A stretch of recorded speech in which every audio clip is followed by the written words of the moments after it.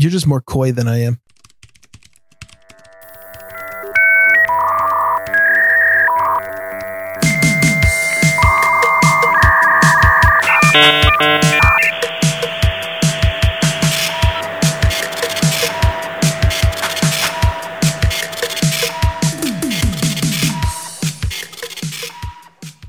Hello and welcome to Grumpy Old Bands episode number 86 for Friday, August 14th, 2020. I am Darren O'Neill coming to you live from a bunker deep in the heart of Middle America just outside of Chirac, where if you ain't rioting and you ain't looting, you ain't trying. And from America's left coast, where a ball gag counts as a face covering, I'm Ryan Bemrose. I don't know if it counts as a face covering and it leaves your nose free, so that's probably... So it's not hardly as bad as the way most people are wearing these stupid things anyway. Well, that is... Besides, I think that it only counts as a face covering if it's the government that puts it on you. Well, the concept of wearing the mask is getting a lot of news. It's bizarre. The most interesting thing... The national mask debate. Yes, the national mask debate. The Joe Biden campaign, because Kamala is backing him on this one. Like, everybody should wear a mask anytime they are outdoors. And when I hear stuff like that, I just try to wrap my brain around it. I do. No, not when the temperature is above freezing. That's not really how it works. No, it doesn't make the temperature doesn't make any difference, but at 20 below, I'm wearing a fucking mask. You can't stop me. The concept that this spreads outdoors is one that science is just not only is it not proven it, but all of the studies, everything that's been done to study this disease seems to prove that this does not easily spread in an outdoor environment. So why somebody would come out and say, wear a mask anytime you go outside, it makes zero sense. Science has been pushed out the window. This is not about science. It's pretty transparent. They're not even trying to hide anymore that it's about control and training. For example, are you familiar with the Wisconsin Department of Natural Resources? Well, I'm familiar with the state of Wisconsin. You've heard of it, though. The Department of Natural Resources in Wisconsin is now requiring that anywhere that you can be seen by non-DNR staff, including on Zoom meetings, you will be required to wear a mask. Yes, even if you're home by yourself. Even at home on the internet by yourself, they are demanding that you wear a mask if you can be seen. Why would that matter? Well, there's even nothing in that excuse about science or about a virus. They don't even say anything about a virus. They say because you need to be seen being compliant. This is absolutely about mind control. It is about keeping your 350 million slaves in this country nice and compliant with whatever your government forces you to do, because once they're sure that you are willing to meekly wear a mask without any kind of pushback, that's when they can say, okay, well, now you need a vaccine. Now you need a tag to go everywhere. Now you need papers, please. Now you need to wear this letter. You need to wear this yellow 6-pointed star on the front of your tunic everywhere you go. Okay, now you need to get into these boxcars because you're actually not the part of the demographic. You're too white, and okay, we're just going to take you and we're going to send you off to these camps for the duration of the emergency, however long we decide to declare it. And once you get there, I'd like you to just file into these big buildings. Pay no attention to the chimneys. We're just trying to keep it warm for you. I don't know where I went with this, but honestly, the shit the government is doing is pretty fucking scary. Well, and this is what people should be looking at. Anytime somebody comes down with a law or an edict like this without having any kind of variables to go along with it, the concept of, well, anytime you go outside, you should be wearing a mask. You're like, okay, well, let me understand this. Why is that? Now, if you were to say, if you go outside and you're someplace, downtown Chicago or downtown New York, if there are still people that live in these places that gather, I mean, if you're going to be around a bunch of other people, then I kind of get the concept of, well, if you're outdoors around other people, wear a mask. But when you say, yeah, you live in Wyoming and there's nobody for 5 miles in any direction and you walk outside, we think you should wear a mask. The question is, do you really think that I am going to inhale this with nobody around for 5 miles? Or do you think if I'm infected and I go outside with nobody for 5 miles around me and I breathe out, that is going to somehow magically travel 5 miles and somebody's going to get infected. Because if Joe Biden thinks this shit, I want to know. I mean, I just explained why they're doing it, and Yes, but they're never going to tell you that's why they're doing it. So they have to have a reason why they tell you they're doing it. No, they don't. They've abandoned that. You keep reason. Trying to apply science to this and scientifically analyze the edicts that are coming out of our government. And I'm telling you that for the most part, there was a magic threshold. We'd never realized that they hit this sometime, last year, beginning of this year. I'm not sure, but there was a magic threshold where now at least 51% of the population are completely brainwashed by this bullshit, which means they don't have to make excuses anymore. They can just say to the minority of people who still give a crap about our rights, a minority of people who still have critical thinking skills and still are looking at things and going, this doesn't make sense. We are in the minority, which means fuck you. They don't care anymore. They're not making excuses. They are just telling you, be compliant or else. And they don't even there are no consequences. They can't be voted out because they have a majority of people who are all scared and freaked out and vote blue no matter who, in this state at least. I realized this. I came to this epiphany when Jay fucking Inslee got 52% of the primary vote amongst 36 people running for the office. And a majority voted for the incumbent who was the one who destroyed everything good about this state. Then, yeah, we're in the minority. They don't care anymore. They don't have to make excuses. You can talk till you're blue in the face about how their science doesn't make any sense. And they're like, yeah, okay, that's fine. But it is all about, shut up and wear a mask. Yeah, it's all about your news sources. That's really what it comes down to. And I know we're just blowing the same theory out into the wind, it seems like, for 86 episodes now.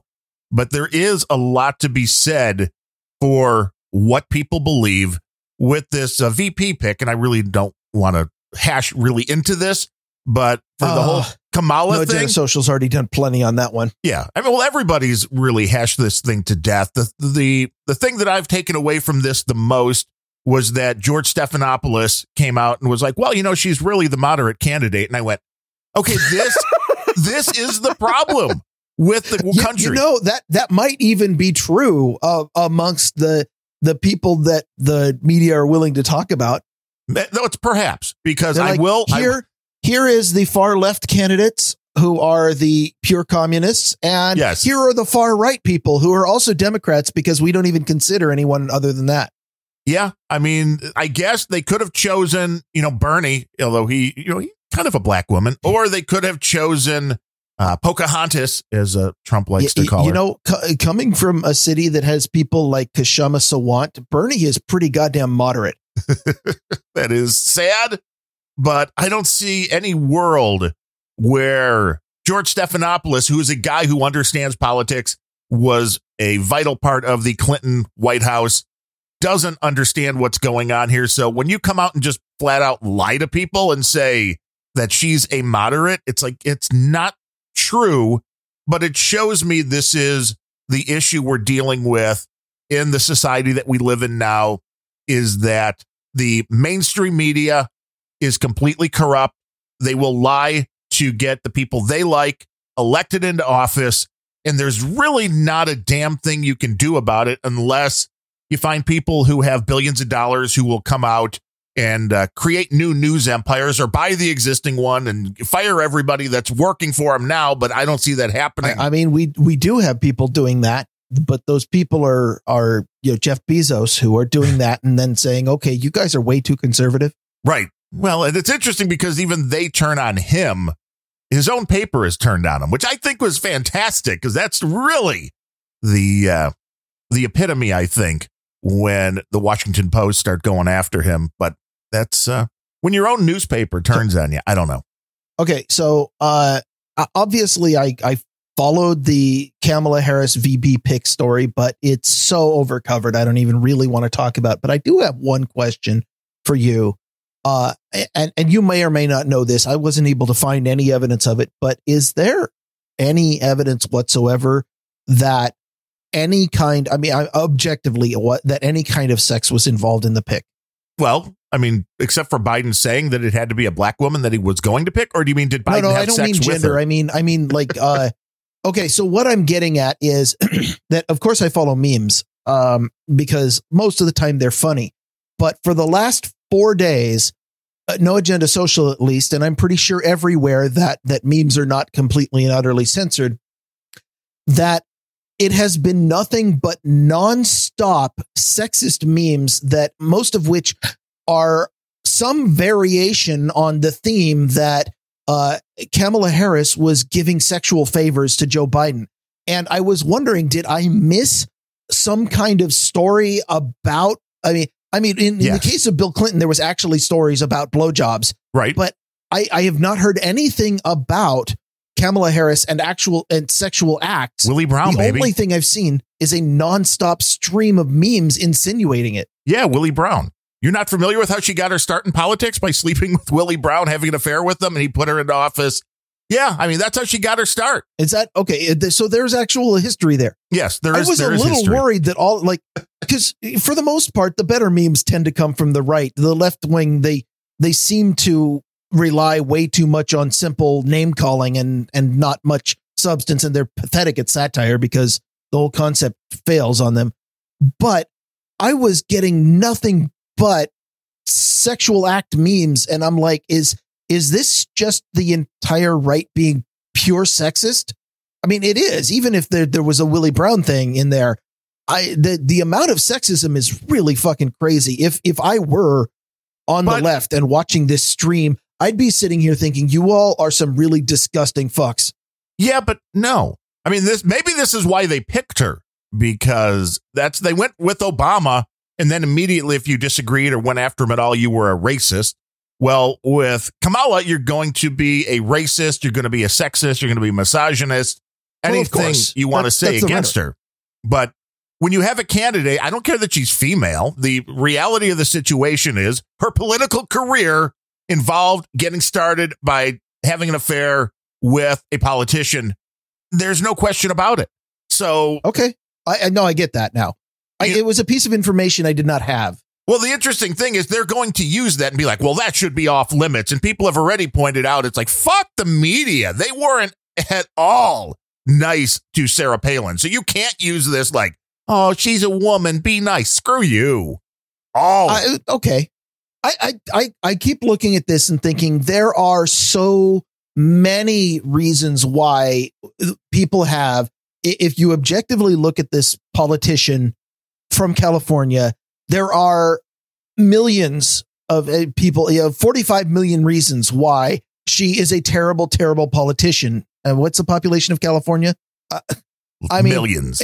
Number one is California. Hello, dude. Does anybody want the rest of the country to look like that? And she is objectively corrupt to the core. Sexual favors for position would definitely be an example of that. But I don't know. There's a lot of things that don't make sense. Memers are going to meme and shit post and whatever it is that they do.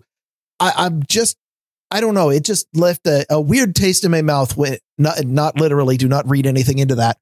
When I'm seeing all of this about people photoshopping her going down on Biden behind a podium, and I'm sitting here going, okay, if the worst thing that you can come up with is that she is a woman, you're not trying, because there's so many awful things about this human being.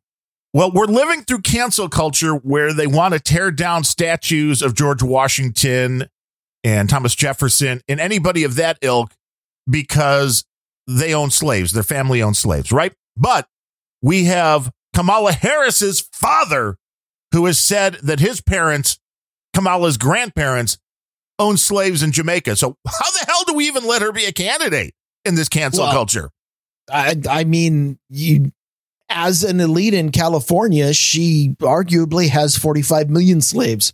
many of which are trying to get out, which is why U-Haul cannot keep a trailer anywhere in the state of California these days. To be fair, we need the U-Haul trailers to loot here in Chicago and other places. That is important. Yeah. Oh, speaking of looting, I don't have this in my notes, but I just thought it was too funny to pass up. Apparently, Minneapolis is not being cleaned up very well because the city of Minneapolis, who, as you may know, are a little bit cash strapped after they spent all of the money they saved on defunding their police in hiring private bodyguards for the city council. They seem to be low on money, especially trying to clean up the public spaces that were destroyed. So, as a beautiful cash grab, they are now requiring that any property owner in the city whose property was destroyed by looting and therefore their ability to make money has been completely destroyed, who want to clean up and maybe, just maybe, rebuild, they're saying, well, you can't even get a permit to demolish and clean up until you pay all of 2020's property taxes in advance. Nice. So, a merchant who had their store destroyed and is looking at $50,000 to clean up and cart away the charred remains of their livelihood are now being told, oh, and you need to fork up another 25 or 30,000 in your property taxes before you're even allowed to clean the site. And let me tell you, when you've gouged people that bad and kicked them that bad when they're down, do you think anybody is going to want to rebuild in that city? No, nor do I think people are going to stick around in places like Chicago that has had the most expensive shopping district hit multiple times now.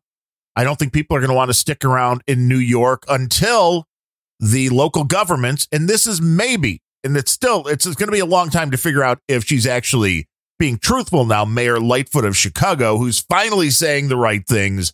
If she goes after these people. Wait, she said she announced she's resigning? She should, but she's saying she's going to go after these people. But it doesn't matter. In Chicago, we haven't had a Republican in office since 1931. Not that Republicans are beyond corruption, but in Chicago, nobody ever has to resign. That's not going to happen. But I think she even realized at this point that if the businesses all decide to leave, then her city crumbles because they're bringing so much money in from these businesses, from tourism. The minute you get rid of everything, anymore.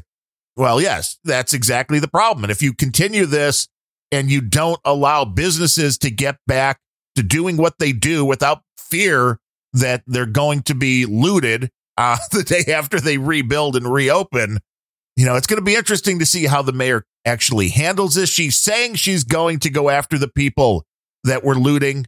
That's anti what the Black Lives Matter people want, though. So she's going to have some enemies here. We'll see if she'll stick with that or not. Has she done anything about it yet, though?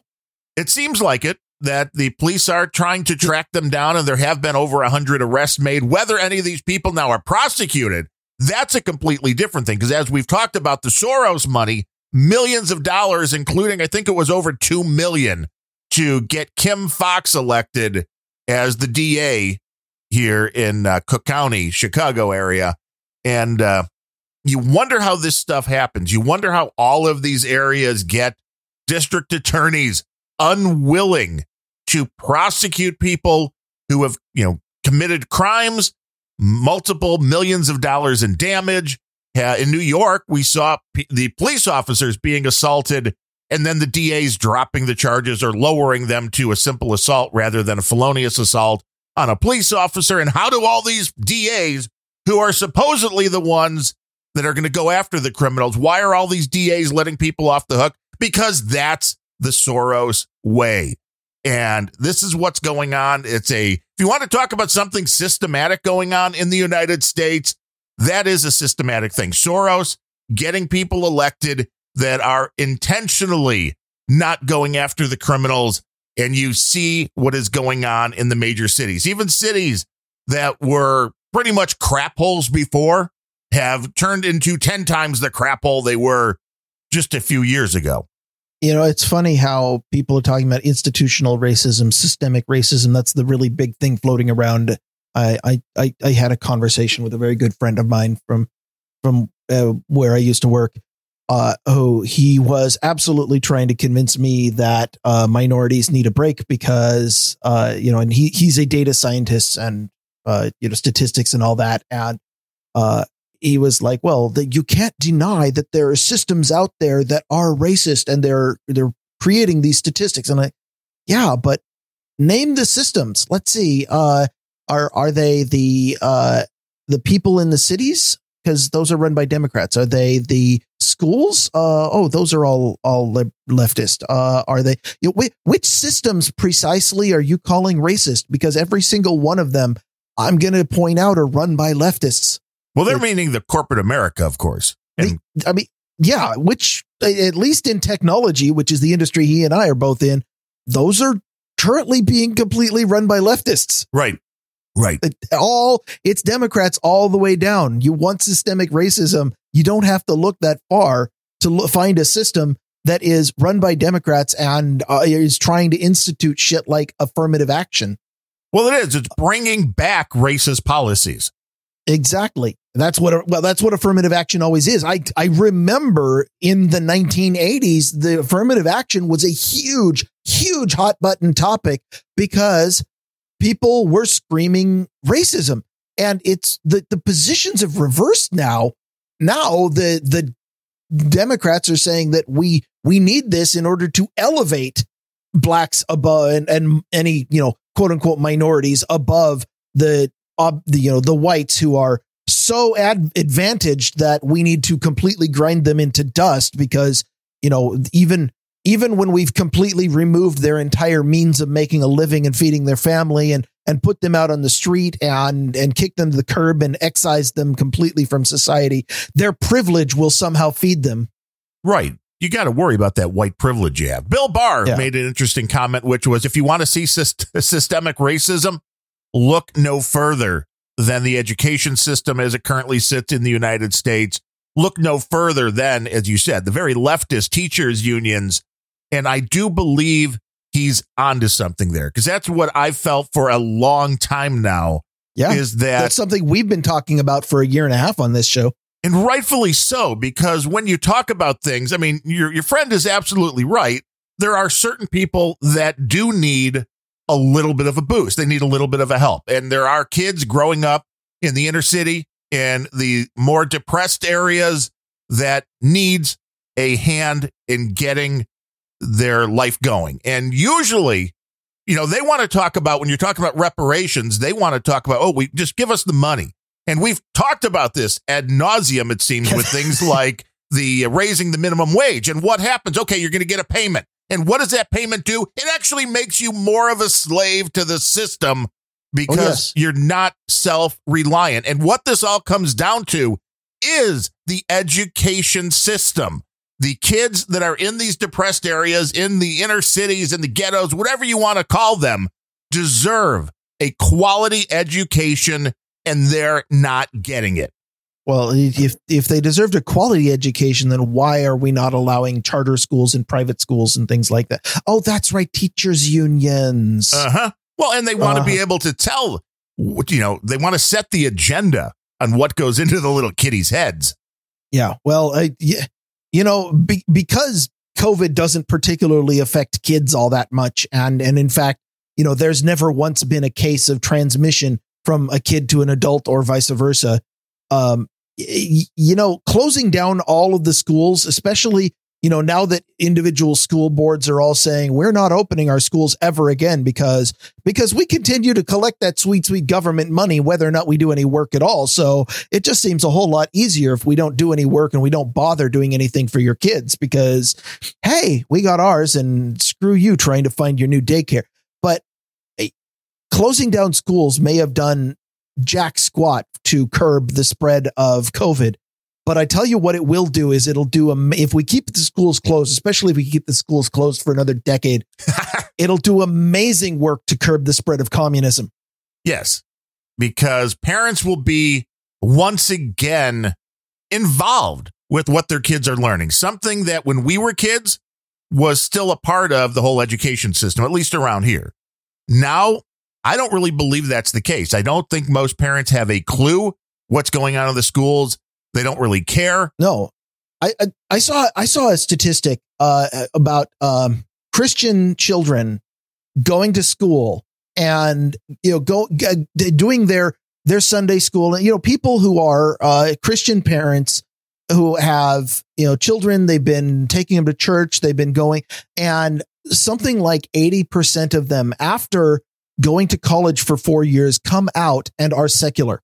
They just abandon their Christian teachings because of what college is teaching them. And what the hell is coming out of these schools? And it's not just college anymore. They're pushing that into K through 12. They're pushing that into your third graders. There are schools out there that are now teaching sex ed courses to third graders, and they're not teaching abstinence like we were taught, which of course abstinence is totally unreasonable, but they weren't teaching, trying to be, I'm sorry? Not if they look like you. Well, I found mine. I'm not allowed to look for any more anyway. I'm not even allowed to look at porn. You know that. Yes. Yeah.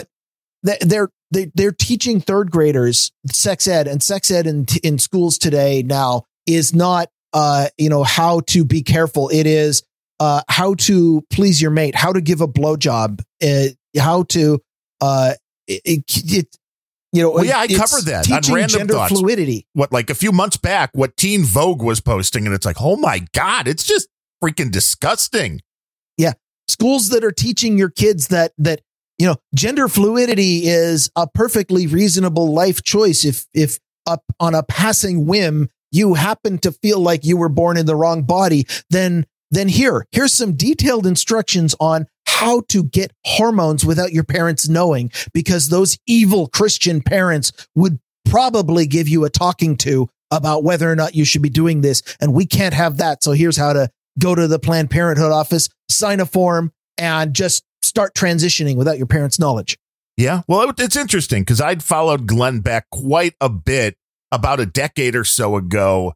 And he was the first one that I ever listened to that was all in on this war on religion. And the reasons he gave really make a lot of sense now, because it was that, if you have the religion in your life, doesn't even really matter what the religion is, that is a threat to these people in the state that want you to believe everything, this wear a mask, slave, it gives you something to believe in that isn't the government. Yes. Yes. Yeah. It gives you a belief system they don't control, and they don't like that. You said something about slave to the state earlier. And I did want to, your point was about government money, and I wanted to elaborate on that. Government money is incredibly insidious. Even this, what Trump is doing was saying, well, we'll just give you some free unemployment, which is effectively it's UBI, but only for people who qualify for unemployment. So, screw you. Washington State wouldn't let me have anything. But free money from the government is incredibly insidious. If you start, you just notice that it happened. Well, first of all, it was already your money. The government taketh, and then the government gives some back. Well, it was somebody's money. They're giving away so much money now. It's like, it's not coming back. Trust you. Yeah. You know whose money they're stealing right now? Your kids or your grandkids. Yeah. Because that is going to come to pay. And either, the highly unlikely scenario is the government will just depress the crap out of the economy, tax everybody so much to be able to pay back what they're spending now. That's the unlikely scenario. The likely scenario is that the entire system will eventually crash when all of this ephemeral paper comes due and people realize that there is no pot of gold at the end of that rainbow. There's a giant pot of shit, and they have just been writing checks on it since I was a kid and probably long before. But deficit spending is taxing the future. And at some point, somebody in the future is going to be like, I don't want to pay for all this crap. And then the system will come crashing down. But in the meantime, you are creating generations and generations of slaves by taking away Alberta a few months ago. No Agenda was talking about the climate change credits in Alberta in Canada, where because Trudeau wants it, everybody has to pay extra taxes for climate change. But the province of Alberta had decided, and I might be getting this wrong, but had decided that we don't want this. However, we can't override Ottawa. So instead, we're just going to be giving it all back. So the exact amount of money that everybody is having stolen from them for climate change is being given back. And a lot of people be like, oh, well, this is a zero-sum game, no harm done. Except that the moment that the government is stealing your money and then parceling some of it back, Social Security is exactly like this, then they own and control you, because at any point, if you displease your government, they can choose not to give it back anymore, and you're done. If they don't take it in the first place, then you have that and they don't control you. But the moment that all of your money is controlled by the government, they have, this is the reason why cash is so important, is that every form of electronic money that we have, it's really, really convenient. It's really nice, but it can be shut off. And that if your money can be shut off, if your means of living can be shut off, you are controlled. You are a slave. You are not living free. And you can say, it'll never happen. And in 2019, I was a goddamn crackpot for even saying that anybody could do that. But somewhere along the line, you need to open up your eyes and look at cancel culture, because that is people being shut off for transgressions that they may have done 10 years ago that weren't even a problem at the time. It doesn't matter what the reason is. Anybody can find any reason. And if they control you, they can be just like, you're not a person anymore. Goodbye. You're out of society. And congratulations. You're on the fucking street. You are now lining up at the city of Seattle's city hall looking for a handout because you can't participate in society anymore. Yeah. And we were on it. I mean, I'm going to say we were on it, and there's proof. Go back into the Grumpy Old Ben's archives. I'm looking right here. I believe the first 2 episodes we did that weren't just hanging out with Larry. Episode 1 was on the dangers of social networks. Episode 3, which is basically episode 2, was on cashless. We were 100% right back in April of 2019 that these 2 things were the things to watch. They were obviously first on our list. And I don't remember exactly the conversations we had, but obviously these were the big ones. They were. And the reason, and back then I was a complete crazy man for even suggesting that anybody would do something like this. But right now we have MasterCard going and saying, you're too far to the right. You said something conservative, and therefore we're going to cut off your ability to process electronic payments. And, funny thing is, when we're not allowed to ever talk to each other in person anymore, the only payments you can get are electronic, and I guess you don't have any money anymore. Well, when the cashless, the problem comes down to, and you talked about this before we went on the air with the WeChat thing, that when you start combining all of these systems together, I mean, everybody laughed when we heard about the Chinese system that was giving people social credit scores. And, if you were a dick, as if we don't have people doing that here in America. Right. Well, you're like, well, we got freedom here. That's never going to happen. And this isn't even the government doing it. That's the insidious part of all of this, is that people have given their lives up to the Silicon Valley overall companies that control communications, that control finances, that control the most important parts of most people's lives. And when you start having this system now where it's like, I don't understand the whole coin shortage thing. It's like, why are we short of coins? Because we have COVID. I don't even get it. Yeah. I really don't get the coin shortage. Where did that come from?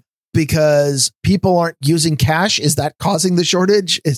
I don't know. Seems like it's still in everybody's ashtrays.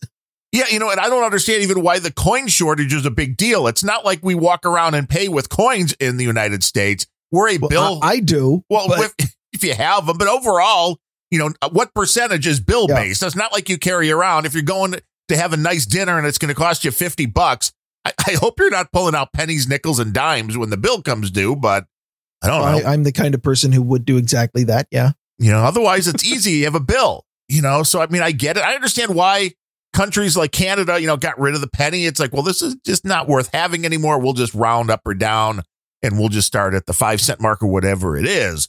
But this cashless thing is very insidious when you then understand that in order to pay with cash, I mean, it's great. You can hold up your phone and be like, I got the Bitcoin app. And when the restaurant or whatever business that you're dealing with goes, well, we don't take that. You need this. Well, it's like, well, I don't have that because, well, your social score was too low for you to qualify to get a government cheese digital currency account. And if they do decide to turn off cash, all I'm saying is bring back bartering. Then it will. And it will under the table. But that is, that is an interesting thing. The people will start looking to other things to be worthy of value. And I mean, you can still barter. I mean, there are businesses that do that a lot. I'd be like, I'll give you, I want this new piece of furniture. I'll give you 2 chickens and an original Footloose VHS for it. Ooh, what do you say? Footloose VHS. That has to be worth at least $10,000 now, right? I doubt it. There's only one VHS in this house, and it was given to my wife as a white elephant gift. And I don't even have a means of playing it anymore. But it says on the label Swayze dancing, and it has a very young Patrick Swayze doing some kind of disco move. It frightens me. Your wife's like, I'm never giving that up. It's Swayze, baby. I wonder how much that's worth. I don't know. Could be worth a lot. You never know. Weird things will be going for multiple monies once this whole thing hits. But we just wanted to take that little victory lap there. Social networks and cashless being the first two episodes, the first 2 things we hit. Who knew that a year and a few months later, those 2 things would be very prophetic about what was going to be happening. I mean, we could have never guessed that we were going to get this big pandemic fun, but the cashless thing and the tracking is what should go along with a lot of these technology stories that we've talked about as well, in that the tracking is the insidious part. And even if you think you have nothing to hide, it becomes an issue that everything you do is tagged somewhere. Everything going to McDonald's, you think, well, that's no big deal. I just went and picked up a Big Mac. Well, when you have high blood pressure or high cholesterol, and the government can now go, we got rid of all the private health insurance because we know, whereas the government, we know how to run things better. So now we see that you had a Big Mac. Well, we're cutting off your insurance because you're just unhealthy and you're making bad choices, and we can't afford to pay for you anymore. I think that's an intermediate step. What the place where they really want to be is you go into McDonald's, you say, I'd like a Big Mac. You know what? You go into McDonald's and you say, I want to order a greaseball burger. Salty. Yeah, something. And you swipe your card and it's going to say, swipe your card denied. Okay, what year are you living in? Now you just hold up your implant. Oh, right. Well, I'm thinking EBT card because that seems to be where, I don't know. I don't know what I'm thinking. But you try to use your payment method and the algo will look at this and look at your health history that is in a government database and look at your current risk insurance, your healthcare risk, and knowing that you are on the national healthcare system and they have actuaries who put together tables, and the algo will look at this and decide, you've actually had your fill of cholesterol this week and therefore payment denied. And the person at McDonald's is going to read out and say, I'm sorry, sir, but your cholesterol is too high. You're not allowed to eat this, but can we interest you in a salad? A person saying that, no, it's the machine. You think you're actually going to see a person at the McDonald's we're talking about? Well, I mean, we've got to have something we can do for minimum wage, don't we? That's going to be the beauty. Once all of these, we saw White Castle is testing one of those out here in the Chicago area, a robot that does all the cooking in the kitchen. Even when I'm at a grocery store, every grocery store now has those self-checkout things. And I'm sitting here like, okay, do I get a discount because you're saving money on not having to have a person check me out so that I can be berated by this awful fucking machine that's like, please put the item back on in the bag. Please take the item off of the scale. Please fuck you. I'm going to fucking put my foot on the scale. I'm going to stand on the scale and scan all my shit. What do you think of that, you stupid machine? Yeah, those do not work well. I saw a thread the other day, and it might have been on Reddit, but I followed I avoid those. I always go to the one that has a person in it, even if it's a longer line. Yeah. Well, there was whole thread about those machines, and they're like, if you're paying for more than 50% of what you're actually taking out of the store when you're using self-checkout, you're doing it wrong. And it's like, really? Are the security systems that bad for these grocery stores that they don't notice you're stealing them blind? And maybe that's true. Because well, fuck, here's my problem. I must be a product of an antiquated age where if you want goods and services, you pay a fair price for them. So I just pay the come right on. amount. I'm doing it wrong. You saw the woman from Black Lives Matter here in Chicago that said anything that was looted over that night here, the $60 million in damage in one night in Chicago. Well, that was okay because, reparations.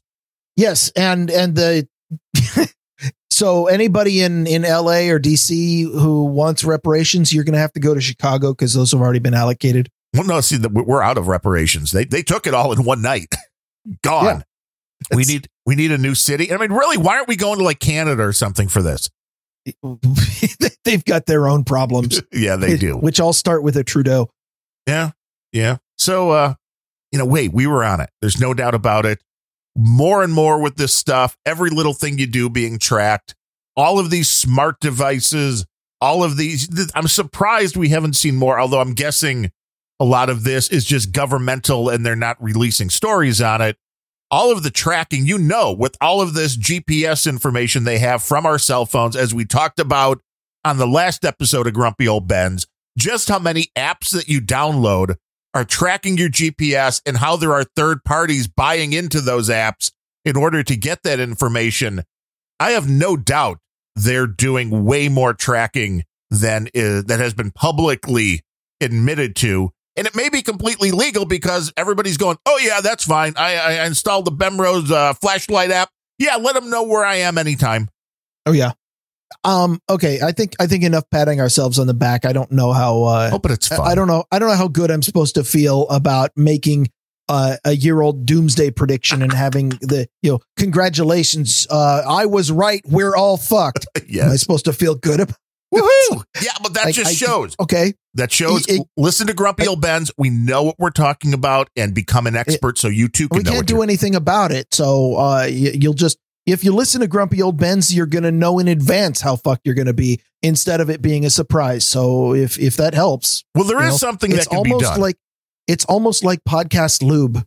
Well, there is something that can be done, but it's not going to be easy work because I believe we are at the point where we hear about the silent majority, that all the sane people that think like us, that just aren't going into the streets, that just aren't speaking our minds for fear of being blacklisted, for fear of being shadow banned, whatever it is, canceled in any way, shape, or form.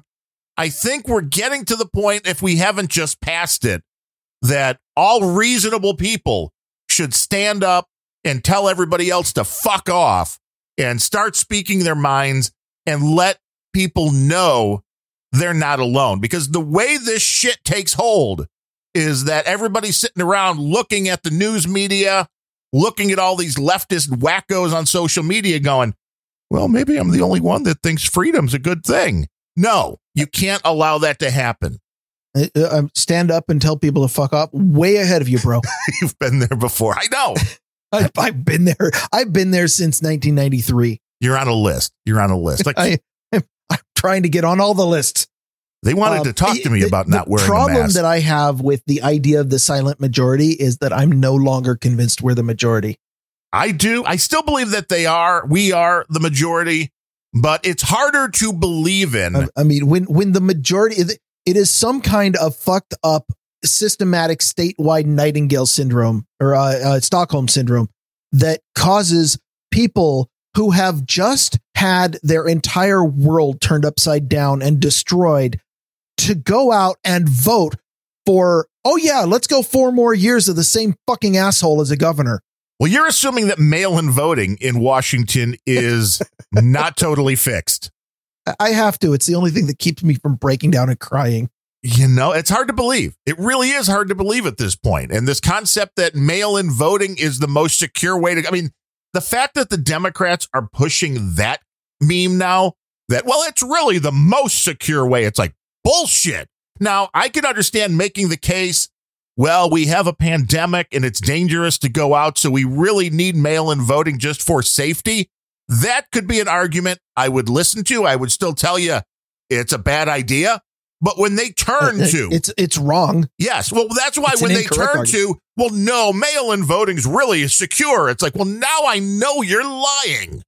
But you already knew they're lying because they're politicians and they were talking. Well, I did, but it seems like a lot of people still don't get it and just will let these things go like, oh, okay, yeah, that makes sense. Like, no, it doesn't. It's like, just like going outside when nobody's around for miles. Well, you should wear a mask.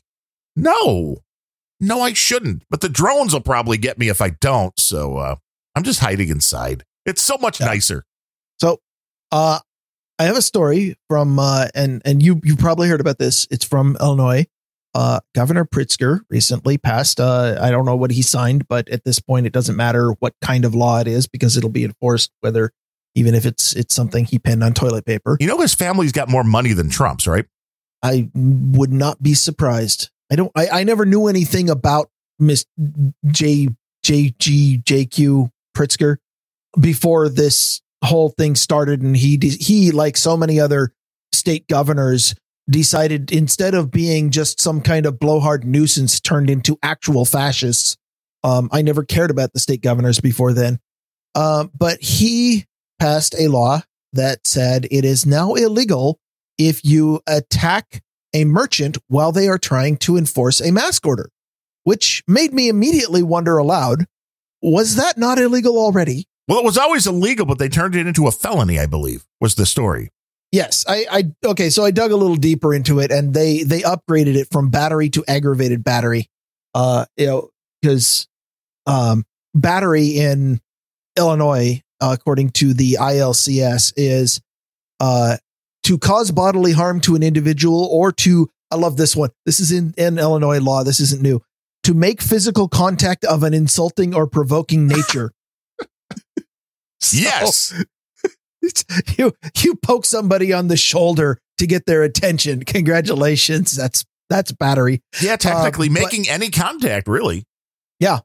But this upgraded that to the story. I just had to laugh at the story because of the implication that, oh, well, now it's wrong to attack a shopkeeper. Was it not? I'm sorry. Okay, you know that I come down on the side where that masks are not needed and should not be enforced. But at the same time, hitting a fucking shopkeeper for trying to, no, that's not right. You are not a well-adjusted individual if you attack somebody in their own place of business because they try to ask you to put a diaper on your face. The correct response, if they are not willing to let you shop there without a diaper on your face, the correct response is turn around, walk out, and go shop somewhere else. Fuck him. He can go ahead and not get your business. You don't fucking attack people. What is that? No. Well, that's logic, but we know that is disappearing quickly. But the problem I have with it is, yet again, we have a system that is elevating certain people over others, which means if you're just standing outside that store and you're wearing a, Trump t-shirt, and somebody punches you in the face, that's a lesser crime than if somebody punches the guy in the store in the face. It makes no sense. The crime should all be the same. Yeah. Yes. Well, that's a problem that I have in general with any kind of law which tries to read intent to determine the degree of the crime. It really exists for the purpose of feeding lawyers because you can't prove intent. You can't. There is no technology that exists today that allows a person to peer inside the mind and figure out what they were thinking at the moment that a crime was committed, which means that every time that you pass a law that says, well, if the person was thinking this, if the person had hate in their heart when they committed this crime, that makes it worse. And all you're doing is providing fodder for lawyers to argue endlessly over whether or not you think that somebody had hate in their heart when there's no way to tell. But this particular thing, I wanted to just point out, it really isn't all that. It was already aggravated battery, by the way, to attack a merchant who was trying to keep you from shoplifting. This is not that much of a change. No, it's virtue signaling. But here's the real question. In all of these areas that are defunding the police, who cares what the penalty is? You're never going to get arrested for it. Yeah, well, there is that. Again, virtue signaling is like, we're going to make a whole bunch of thought crimes illegal, but fortunately for you, we're not actually going to fund any kind of, maybe it's the new era of police by Karens. It is the epitome of what's wrong in Chicago when it comes to gun violence is keep making more harsh laws, keep making harsher laws, keep making harsher laws. And the crime keeps getting worse. Why? Because you have a DA that don't like to prosecute. Yeah. Which means that crimes go by, and I've always called this, there ought to be a law syndrome. Every time something bad happens, you have to pass a law in response. That seems to be, at least that's the way it's always worked during my lifetime. And in a lot of cases, it's like the thing that happened was already illegal. There is no benefit to a new law. You have to be enforcing the ones that you have. But the moment that you decide, all it does is pave the way for more selective enforcement. At this point, again, they're not even trying to hide the fact that the people running these places are corrupt enough that they want selective enforcement. They actually are saying, yeah, we're only going to enforce laws against whites, for example. During my research on this, I actually managed to read all of 720 ILCS 5/12-305, which is the description in Illinois state law about aggravated battery. And there's a lot of reasons why you see. So, I mean, they have aggravated battery. Do they have joyful battery? Yeah, that must be that's the joyful battery is the class A misdemeanor, which means poking somebody on the shoulder. Aggravated battery is the one that is a class X felony, whatever the hell that means. But it's funny because the aggravated battery is literally regular battery. The misdemeanor is one paragraph in the law, and it's cause bodily harm to an individual or make physical contact of an insulting or provoking nature. That is it. That is everything. I'm not even going to read you this. This is 9 pages of text. What about pure battery? See, offense based on status of victim. A person commits aggravated battery when in committing a battery other than by discharge of a firearm, which is a totally separate category, by the way. If a gun has been fired, everything changes in Illinois law. But it says if he or she knows the individual battered to be any of the following, which, by the way, means that if you are ignorant, you're innocent. A person of 60 years. I want that as a t-shirt. If you're ignorant, you're innocent. Well, that is, again, Illinois law. If you don't know that the person falls into any of these classes, you are not guilty of this crime. Woo! But the classes are anybody 60 years of age or older. If you attack them, it's aggravated. Anyone who is pregnant or has a physical disability, a teacher or school employee upon school grounds, a peace officer, community policing officer, fireman, private security officer, correctional institution employee, Department of Human Services employee, or any Department of Human Services employee, but only if supervising or controlling sexually dangerous persons or sexually violent persons. So I guess if somebody is in the process of trying to rape someone, then a Department of Human Services employee is no go to attack. But otherwise, a Department of Human Services employee, I'm probably okay. I'm not real sure. Let's see, an officer or employee of the state of Illinois, a unit of local government or a school district, a transit employee, a taxi driver on duty. The list of carve-outs in this is insane. This is an example of, we have a general law that's a misdemeanor, and then we're going to take every single case that we think we care about and elevate it. Right. Make a protected class. Yeah. I'm not kidding you. This law is like 9 to 12 pages. And you wonder why everything is so screwed up. The law should be fairly simple, and you understand why there's full-time lawmakers, because they do stuff like this, something that could be done in 2 or 3 sentences. Let's take 30 pages. I take the complexity of the existence of a profession known as a lawyer is evidence that laws are too complicated. And I think that having a profession called lawmaker is not a symptom, but is rather the cause of laws being too complicated. This is something I that I've talked about whenever I'm feeling particularly anarchist and want to needle somebody who seems to think that we need government. I will point out that the reason why we have so many laws is because we have this position in society called lawmaker. We are not allowed to put none of the above in there. It has to be filled by somebody, which, by the way, is the default reason why we keep getting do nothing activists who turn into raging fascists the moment that they find a crisis they like, because we have to put someone in there. And when everything is good, we don't need new laws. We really don't.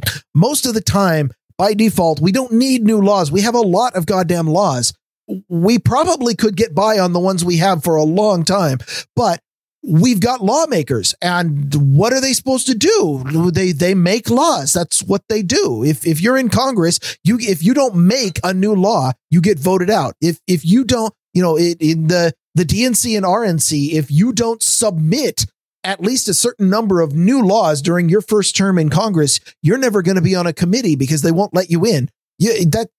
There's an entire class of fucking Karens who, HOA representatives who have been elevated to the position of being able to tell people to point guns at you because of laws. And they don't understand. They don't have any concept of not making new laws. That is exactly why they exist, is make laws.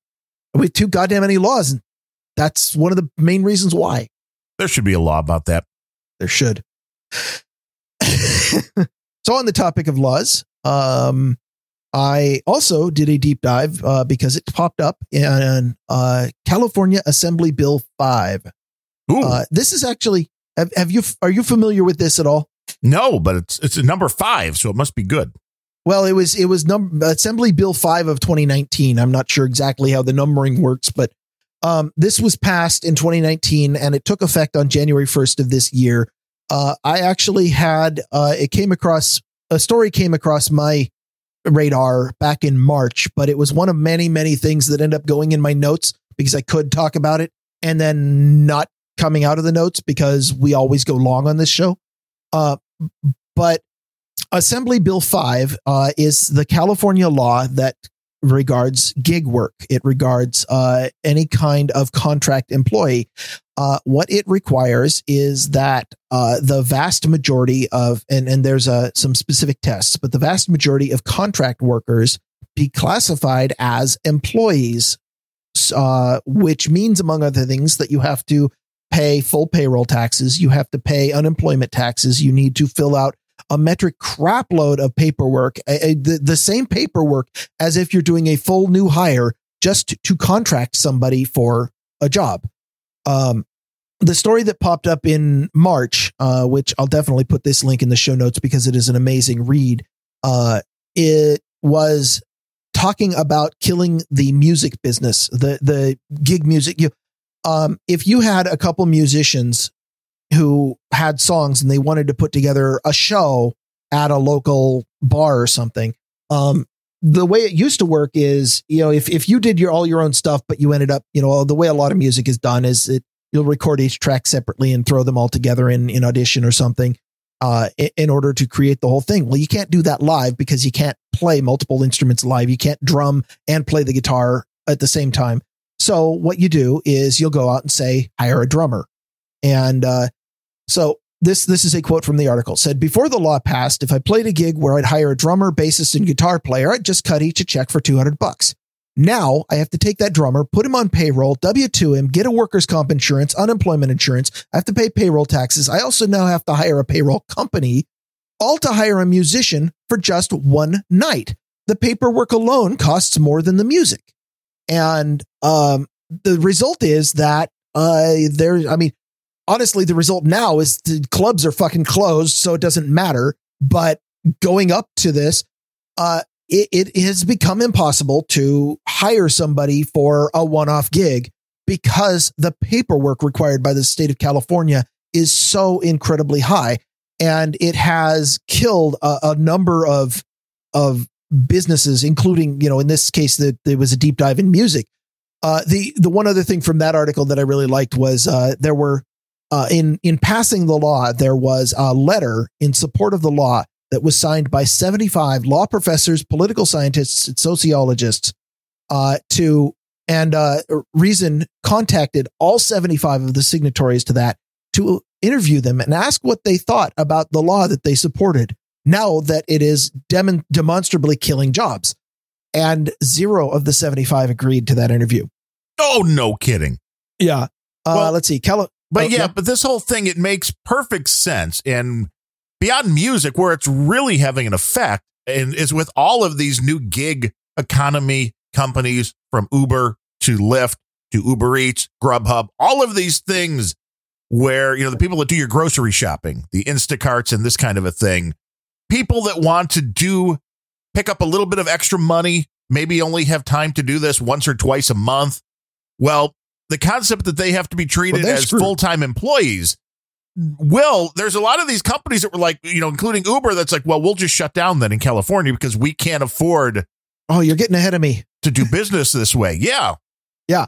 So the entire reason for this law to be passed was because there are a number of people on the payroll of Uber and Lyft who do this as their full-time job and were pissed off that they're not getting benefits. That was the whole reason for this law, was Uber was not paying benefits to people driving for them. Now, Uber is a scummy company because they really are treating a lot of people like full-time employees and getting out of any, they're going around and not paying benefits and stuff.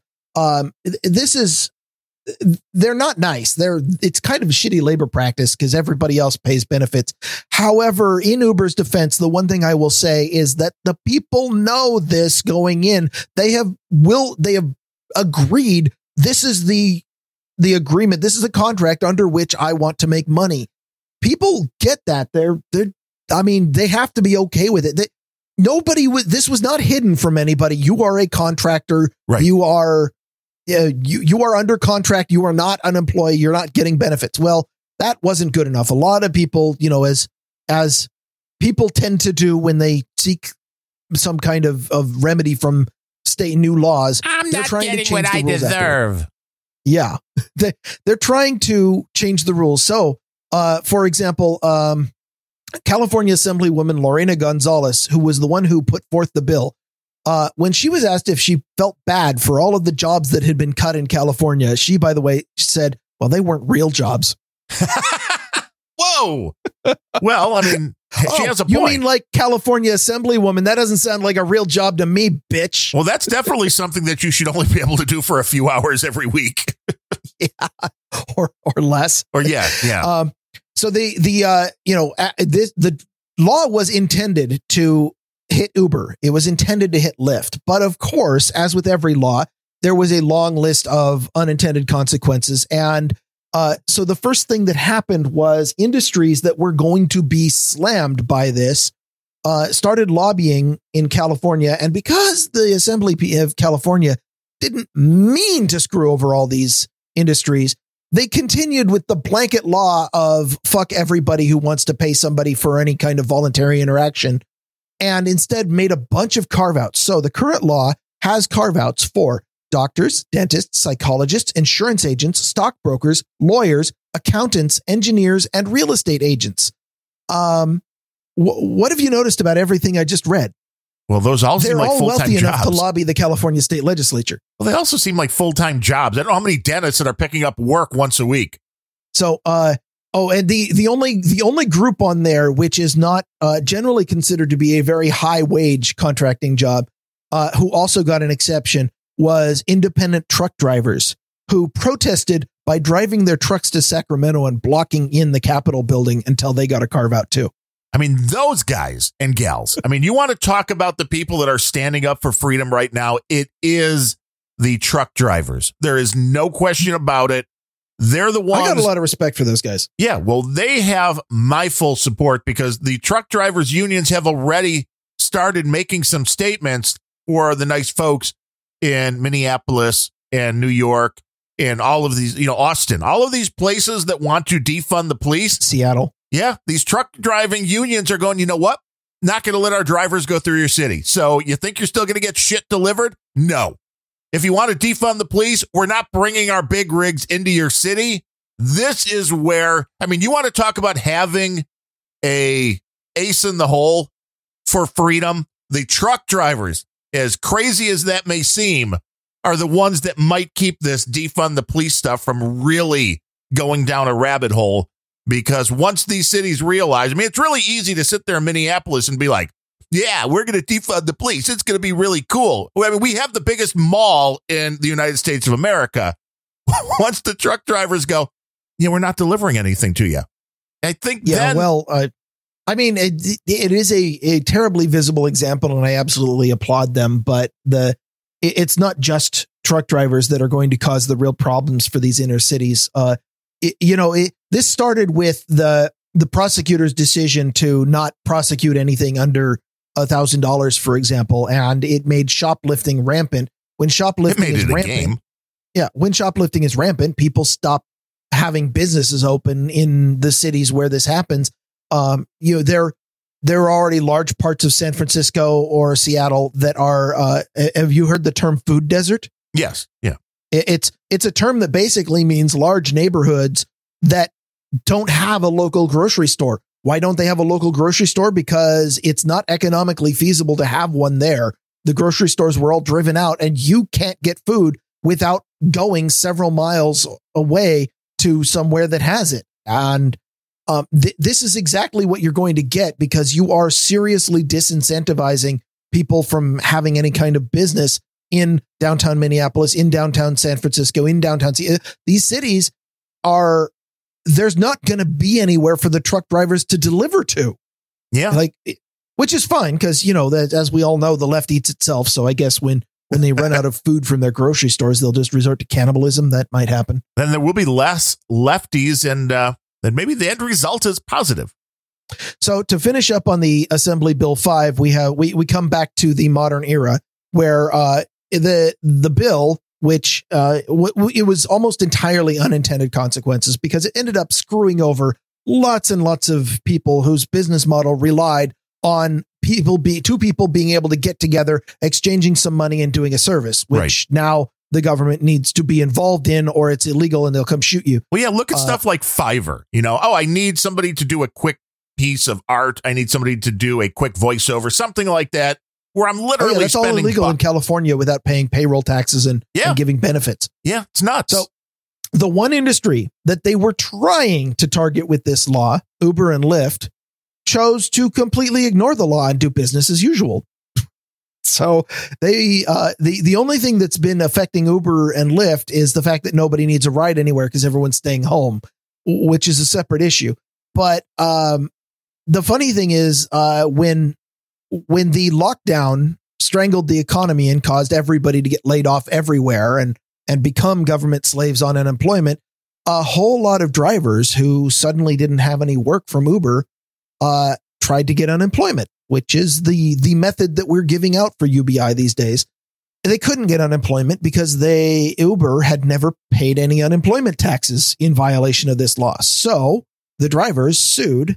And just recently, Judge Ethan Schulman of the San Francisco Superior Court ruled that Uber and Lyft drivers are employees. Uber needs to pay benefits, including all their back benefits, and they need to restructure their businesses in order to comply with the fact that every driver that they have is an employee.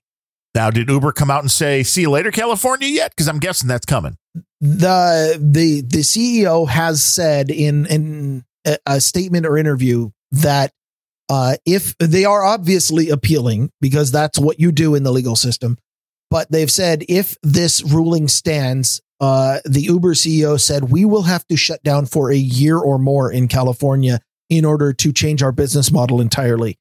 And given how much more expensive the new business model will be, they might not be back in California, which is hilarious because that's where they started. Yes. Well, I mean, this concept of having a business where the employees, the people doing the work are just temporary seems like a good one. But this concept, this law would totally screw that up beyond all repair and make it so nobody will be employed by the company. Yeah. Well, and nobody is. I I hate to say this because it sounds terribly cynical, which I know is uncharacteristic for me. Very much. But the goal of a lot of government bureaucrats is if everybody is unemployed and nobody is allowed to work for each other and everyone has to work for the state, then we have de facto created our socialist utopia where everybody is equal and everyone's working for the state. And by the way, I am the bureaucrat in charge of the state, so I feel very, very powerful. Socialism's coming if people don't stand up. I do feel that way. I mean, this really was something that for years, you kind of saw it coming and you felt that, maybe the change was in the air, but you always had faith that the Constitution and the way the United States was set up, that there was no way it was going to happen in our lifetime. I don't feel that way anymore. I'm getting the feeling now that we are literally at that precipice where it can go very poorly with the presidential election. And I do believe if Biden wins, there's a domino effect's going to start. Biden better hope he doesn't win because he will not survive to February 2021. If he's sworn in, it will be 3 weeks and he will die mysteriously in a flying hot tub or something. Well, maybe a flying hot tub with Bill Clinton on their way to Jeffrey Epstein's island. Yeah. President Kamala won't be far down the road if that ticket wins. Yeah. I had one other note that I really liked about Assembly Bill 5, and this was the reason why you might have heard of it, because it was a beautiful bit of Schadenfreude back in the day. The Assembly Bill 5, when it was being passed, was spoken very, very highly of by reporters at Vox, who were very much pushing it. And after it passed, 80% of the gig reporters at Vox were fired under this law. Well, yeah, because that's the other thing. When you really start getting into the logical, the way this is going to play out is if you're a website that pays people for content and maybe somebody sends you 1 or 2 articles a month, well, you can't do that anymore. They have to be full-time. You want to give full medical benefits and everything? Yeah. I mean, come on. It's logical. So instead of $600 a month for 3 articles, you're getting, nothing. And you're taking away the concept that some of these writers might write for 30 different websites and they give, one piece to each one every month. Well, that's always the side that's never pointed out. Everybody's always talking about how the company wants to get out of paying taxes or, want to get out of it. What about the people who are taking on this contract work because they want to be able to take contracts from a dozen companies, right? Or because say somebody is raising a family and only wants to work part time, or there are all kinds of valid reasons why a person would very logically decide for themselves that a contract job is the way to go. In fact, before I went full time at Microsoft, I worked contract for them for quite a while. Because I ended up joining the workforce right at the .com crash and nobody was hiring, and contract work was the only way that I was able to get my foot in the door. And if I hadn't been allowed to do that, then I would never have gone into that career. Then it was your sunny disposition that got you the full-time gig? No, it was my code. In fact, I think that the people who knew me weren't involved in the hiring process. It's the only possible explanation. Yeah, logic. That works. That definitely works. But it's the unintended consequences of this kind of stuff with the internet that created all of this and all of these cell phones and all of these apps that made all of these businesses available to people overnight in a great way to make a little bit of extra money. Of course, the government steps in and torpedoes the whole thing because that's what we do. As Billy Bones in the Troll Room pointed out when we were talking about that. And he does a great podcast called A Walk Through the Mind, which is very similar to Random Thoughts, but it's the millennial edition of it. So I think it's really kind of a cool thing to see how different people of different age groups look at the same thing. But that's what he pointed out was these were never more succinct and more hinged. Yeah. These were never meant to be full-time jobs. So trying to treat them as such, it's like, are you saying now it will never be legal for somebody to come up with a business model that doesn't involve full-time employees who are getting full medical and all this. And if that's the case, then as you said, we're down the line already to socialism and full government control, and you just may as well bend over. Well, any time that two people interact, the government wants to be involved. That's how they keep control, and that's how they make their money. It's what do you think sales tax is? That is when whenever two people get together for a voluntary exchange of goods or services for money, the government says, well, you people did it, and we're the ones in the background that have guns, and even though you did everything on your own and we didn't actually provide any kind of service, pay anyway, or we'll shoot you. Well, the fact that that's what sales tax is. The fact that we take donations. I mean, do we have to be a full-time health insurance and all this? I mean, we're bringing money. We're both full-time employees of Grumpy Old Ben's Incorporated. Damn. We need the mothership to start sending some more cash.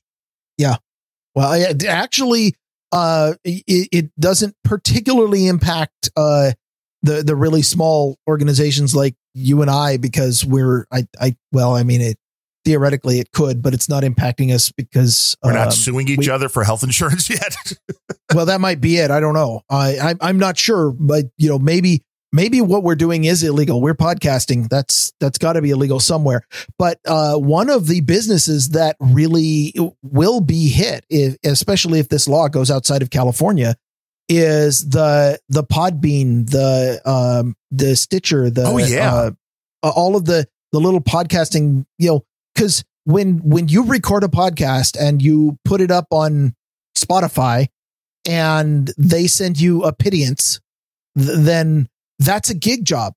Yeah, you're an employee. Yeah, they slap ads on the beginning and end of your podcast and then send you a few cents for it.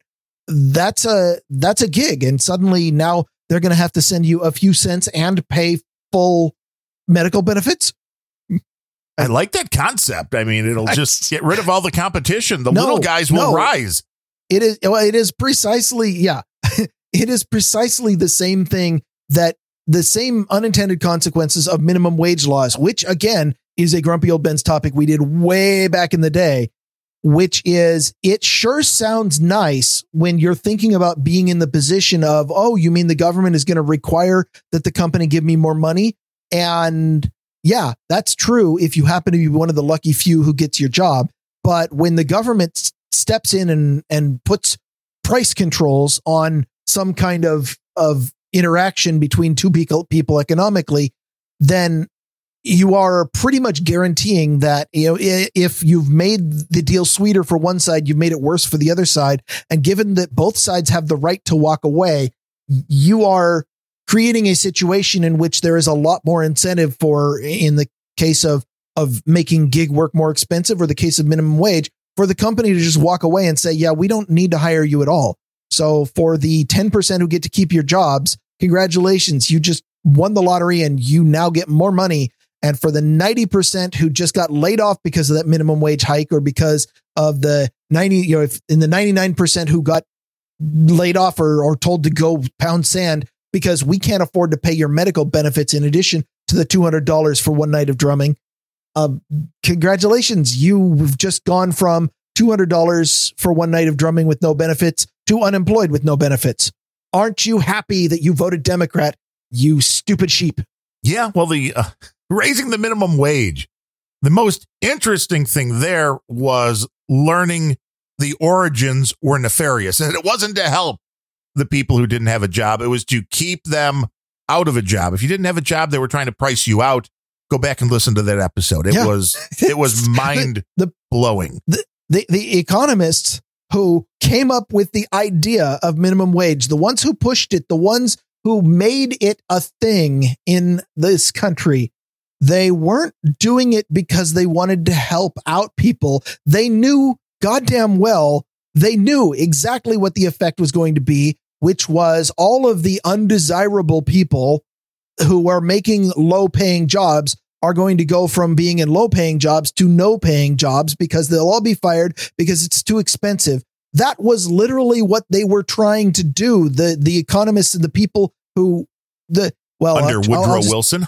Yeah, I'll just say it like it is. The racists who instituted minimum wage did so because they knew that blacks were lower paying jobs than whites, and they wanted to drive the blacks out of jobs, and they did it by making it too expensive to hire people at a lower wage. Right. Drive them out of the jobs to keep them on the government dole in order to keep them voting their way. I mean, this is what it's been for over 50 years. And you're seeing this now with the raising of the minimum wage.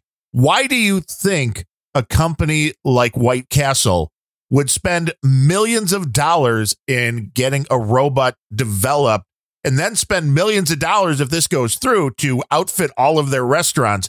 Why would they put this out there? Why would they put that much cash out there rather than just paying somebody, your teenager? Cost. Because the cost of developing, procuring, and maintaining a robot is less than the cost of paying minimum wage to these people. Amazing. That is the only reason they would do that. It's the only reason any company does anything is they evaluate the cost and they go with what works best. And they totally miss out on the fact that having menial jobs, between your ages of, 16 and 18, 20, whatever it is actually a growing experience that all kids, I think, should have. This concept now, I never have a job until I walk into $100,000 a year bullshit job after college. Yeah, you're not ready. These people never worked retail at Old Navy or Circuit City. Yes, or Radio Shack. Yeah. Yeah. It's an important. I mean, that is one of the places where the raise in the minimum wage is really all of these young people who are going out and they're getting their socialist brainwashing from the school and saying, of course, I need higher minimum wage. You're the ones that it's screwing. Somebody who has a lot of experience like me, I can go in and I don't have to worry too much about the minimum wage because any job that I get with my experience is going to necessarily be above that level anyway. But a teenager who has no job and no work ethic is not worth $15 an hour. They might be worth $9 an hour. And which is where the gig economy came in. And now they're trying to shut that down. Yeah, exactly. Every single time that we have some interaction where people are voluntarily entering into an economic agreement that benefits both sides, the government needs to be involved. And if you have a bunch of Karens running your government, then they need to stop it immediately because, oh my God, this isn't equitable underneath my criteria. Well, here's a hint. You want to know whether or not an economic deal between two consenting parties is equitable? Did they both take the deal? Right. If they did, they both feel like they're getting something out of it and it must be equitable. Yes, that's how the free commerce system works. And without that, we've got a lot of problems. If one party thought they were getting screwed, they wouldn't agree to the deal. That's how capitalism works. Yeah. But anyway, it is free market. It is. That's the free market. That's just how it works. And a lot of people just don't seem to understand that. And now we're getting stuff in the guise of fairness, which if somebody says something's for fairness, most likely it's not. You want to dig a little deeper into that. Yeah, fairness these days is a key word for the group that I've chosen should get more than you do. Yeah. Well, again, it's elevating one group over another for no apparent reason. Just like, the shopkeeper now, it's a bigger hate crime to punch him in the face than the guy just standing in front of the store who doesn't work for the shop. It's like, no, if you're punching somebody in the face, the end result should be the same. I mean, all the hate crime and stuff too, I think is absolutely nuts. It's like, so if you hit a guy in the head because he's gay or black, well, then you're going to get a longer sentence, a worse punishment than hitting somebody in the head with a hammer who you otherwise liked. I don't get it. You're hitting somebody in the head with a hammer. The penalty should be the same. It's funny that in that kind of penalty is one of the few places where they seem to want to judge people based on intent and not on outcome. Because a law against assault should be based on the outcome. Like if you only wounded his pride, then maybe it's a slap on the wrist. If you only if you broke a bone, it should be this. And if you killed somebody, then it's a much higher, that is an equitable way to write a law against assault is what was the outcome.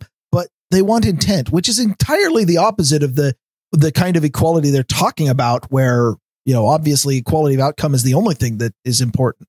I don't know. That was more stream of consciousness than usual, but yeah, well, you're not wrong. I know. We've been blathering for an hour and a half, and have we even talked about tech yet? No. I've been told that that's what our show is supposed to be about. I mean, on certain days, Comic Strip Blogger definitely likes the tech talk, and a lot of people do. And there was some of that tech involved in the whole gig system. I mean, without tech, without your cell phones, you can't have all of these gig systems, which, of course, they're just tracking devices. And we've covered that in great detail. But there's been a bunch of stories going on this week, including, and I didn't quite get this one at first. It was off the Hacker News.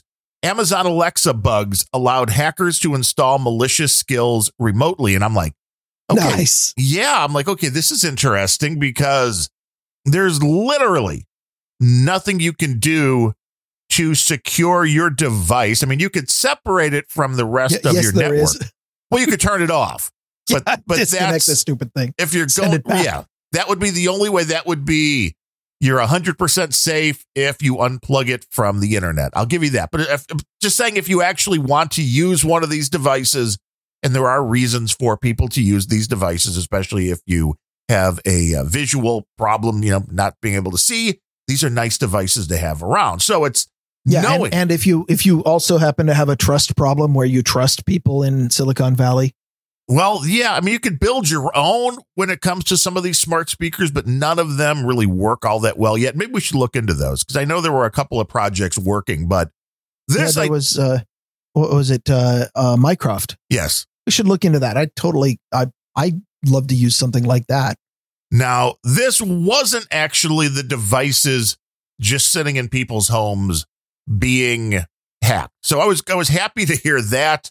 What it came down to was, as usual, having somebody click on a link that was a malformed Amazon link. And with a lot of these, I'm also guessing the fact that people just will sign into Amazon if they get an Amazon link. Or with me, it's usually you've been shopping on Amazon, so you're automatically logged in. But it actually would make, if somebody had their browser and clicked on the link, it could actually add something to your device, because as long as they're able to access your Amazon account, and if you're logged in, I guess, on your computer or on your cell phone or tablet, whatever you're using, you're logged into Amazon. If you clicked one of these links, it was able to access the skills that were on your Alexa device. So it also made it able for them to do a lot of crazy stuff, including adding a skill or removing said skill, which is really genius because now you can hack somebody, get the payload, and then basically go back and cover your tracks. Now they're saying this has all been fixed, so that's a good thing. But or you remove one that's already installed and replace it with a compromised version. Yes, and they said that they were able to get all of your voice recordings, which, if people who don't know, if you have one of these devices, and it doesn't matter which companies it is, they store every bit of audio that has triggered their system. And as we talked about on the last show, the Google devices are listening all the time, because if you have a broken window or a smoke alarm going off, all of a sudden they're going, hey, we hear that. But when we used to joke that, oh, well, we happened to mention, diapers and, when we were in the same room as it, and now we're seeing nothing but ads for diapers. That we see those anecdotes all the time, but they were disprovable. But when they start calling you about, we heard a broken window sound in your house. Yes. Are you okay? We're listening? Yes, we're listening all the time, but they track and keep every one of those audio recordings. So if you have one of these machines in your home and you've had it like 2 or 3 years now, you can go back and hear the first thing that you ever said to it to trigger it, because all of that audio is stored. And it's also something people should go listen to just to hear the quality of these microphones yet again, because that's where the genius in these devices really comes out. But overall, this particular hack, and I'm sure there will be more, was due to an XSS flaw in one of their subdomains that allowed, cross scripting between the different domains. And the article here on the Hacker News is basically being grumpy old Ben's, because the whole last part of it is the need for Internet of Things security. Well, we've already done that episode, but it always is always good to remind people that those little devices are entry points into your network. And did you mute yourself? Or I did, and then when I went to click the unmute, I accidentally clicked the window behind it instead. And that's less than optimal. Technology is hard. It is. Are you okay? Do you really want to say that? Do I need to cut that out of the podcast? You're taking your Ben creds right out the window. You're like, I can't even use a mute button. You know what? People are going to make their own decisions. At least no, they're not. Haven't you been listening to Grumpy Old Bens? Nobody makes their own decisions anymore. No. People who listen to Grumpy Old Bens and can stand it are already forming their own opinions.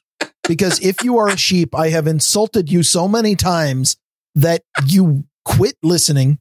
Well, so not just the people that listen to Grumpy Old Bens, it's the people that listen and can stand Grumpy Old Bens. It's a very select group. Yes, we're whittling down, no doubt about it. But I thought that would make you happy, the whole Amazon thing, that these things aren't impervious to hack. So you're saying that we can go back and find, like, there is a page somewhere that you can log into that will show you everything that you've ever said that triggered this device. Yes, and it'll show you the text of what they believe you said, and you can press the little play button and hear yourself speaking. The audio is saved. Yeah. All of it. Okay, well, I mean, it's only fair considering that everything that the device has ever said has triggered me. So, it is. It's equitable. The Hacker News also had an interesting article, which I thought this was good, since you are the ex-Microsoft employee, which was Microsoft reveals new innocent ways Windows users can get hacked. Like, we really needed this? I don't know. I don't know why, except, again, this is the typical type of article that comes out after the latest security patches and all that. And the latest run of security patches were no different. The latest patch Tuesday, 120 newly discovered software vulnerabilities, 17 are critical, and the rest important in severity. And I do have to go check my Dell laptop again because it was crashing on the, not actually crashing the machine, but the Windows update just wasn't working. It's the first time I've run into that. But this starts to be worrisome when the Windows update packages aren't accepted and it just goes through the whole loop of trying to install them. And it gets to what appears to be the end of installing the updates. And then the thing just craps out and is like, we were unable to install. We're removing these updates. And it's like, what? The update failed message is always horrible, not because you're worried about, maybe you should be worried that your computer is insecure because you don't have an update. But the thing that always bothers me about it the most is, oh God, now they're going to fucking try again. Right. It's going to take time. They're going to try again and it may fail again. It's not like a 2-minute thing. Insist on yet another reboot. Yep. Yes. They insist on the reboot, and the insanity is there's no reasonable fix for this. They just give you an error code. Rebooting, you ain't a Windows user. Yeah. But there's no help as far as what you should do to get this fixed. I mean, I'm assuming if this, if you hit an update, which makes your machine puke, if you just sit there and ignore it, eventually you are going to have an issue because you're going to miss security updates that come out. And Microsoft, if the thing is borked, isn't giving you any way to unbork it. It's just going, we'll try again later. So it'll be interesting to see if that works. If the update is genuinely borked, then if you have this ability, then you hide the update, you install the other stuff, and you hopefully will remember to go back and check it the next month. Because if the update is really screwed up, then Microsoft will usually silently and without any kind of mea culpas just issue a new one that covers what was supposed to happen. And Windows Update actually has a method where they can provide cumulative updates where this update actually includes all the fixes from the other ones. So it'll invalidate the one that you hadn't had. And that way you won't have to try. In theory, if you procrastinate on an update for a month, then the next month, if Microsoft releases a cumulative patch that fixed the update issue, then it will invalidate the one you were ignoring and you won't have to install it. Makes sense. Sir Matthew points out it's very easy to take care of this problem in Windows. You delete the System32 folder. Yes. Actually, that was going to be one of my remedies is take off and nuke the site from orbit. It's the only way to be sure. And then you put a fresh Ubuntu install on there or something. And trust me, you'll never have to worry about Windows Update again. Yeah. Just nuke the thing. I really should do a fresh install of Windows on there. For some reason, the previous version of the laptop, the XPS 15, Ubuntu was like, yeah, works great, fine, awesome. This version of the laptop, they're like, well, Ubuntu kind of works. It's like, geez, come on. Why can't this stuff just be easy? All of my advice about just if the update consistently fails to install, then you can just ignore it for a month because you'll probably get a roll up that fixes that. All of that goes out the window if you happen to have Windows 10 Home, where you're not allowed to block any updates. And now you just have to sit there while whether or not, whatever you're doing, what your system will just constantly keep trying to apply the update, reboot, and fail over and over again. Congratulations. This is just your Windows 10 life from now on. That is part of Windows 10. And this was in the article from the Hacker News. It says, in a nutshell, your Windows computer can be hacked if you, and then there's a list. The first thing, have a Windows computer. Well, that should be number one, because the first thing is play a video file, thanks to flaws in Microsoft Media Foundation and Windows Codec. So playing a video file can get you hacked. Number two, listening to audio. I mean, thanks to bugs affecting Windows Media Audio Codecs. 3, browsing a website, thanks to the all-time buggy Internet Explorer. Is anybody really still using Internet Explorer? Well, anyone? The only website that most people go to with Internet Explorer is Google Chrome. Yes, and Chrome has had some issues lately I've got a Chrome story today. Yeah, editing an HTML page thanks to a MS HTML engine flaw, reading a PDF thanks to a loophole in the Microsoft Edge PDF reader, and receiving an email message thanks to yet another bug in Microsoft Outlook. So yeah. Are these all current vulnerabilities? Yes. According to this. Because these are all components that have had vulnerabilities and long since been patched. Yes. Is there more? Yeah, it's like, don't worry. You don't need to stop using your computer or without Windows OS on it. All you need to do is click Start Menu, open Settings, click Security and Update, and install any new updates available. So, yeah. That is the advice. Yeah. Just always install every update that anybody ever has. They need to release a font patch to remove the swastika character. Yeah, go ahead and install this update. It's important. I was trying to install the updates, and then Windows just kept saying, big bad Windows confused, no can do. Yeah, just shut up and take your reboots, slave. Yeah, and the Chrome thing, I mean, that's hilarious too. Was that where you could bypass the security in the browser? And because I know it was Chrome, Opera, was it Safari as well? And all these things using the same base now. Yeah. The store you have. They're all using WebKit underneath. Yeah. Yeah. Which is awesome because WebKit is technically open source, but the only people who really have rights to check in are Google employees. So, I mean, it's perfect. Google owns all advertising on the web. Google owns all search on the web, and Google owns all modifications and updates to the browser that you use to access the web. I can't see a problem with this. Can you? No, not at all.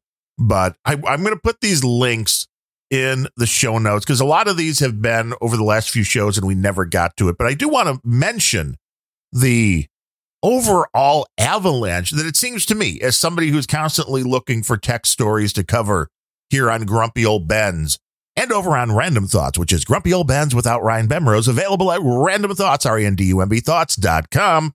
There's been a lot of Linux stories. Now, I'll just go down the list, and if you want any more details, we can get into those.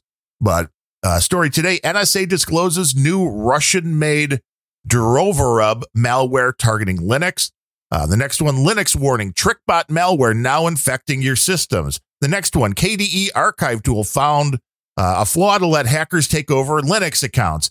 The next one, sneaky Doki Linux malware infiltrates Docker cloud instances. The next one, critical GrubTube bootloader affects billions of Linux and Windows systems. There have been a ton of stories about problems with Linux, more than I think I've ever seen in any short period of time. And it may just be that everybody's home due to this whole pandemic.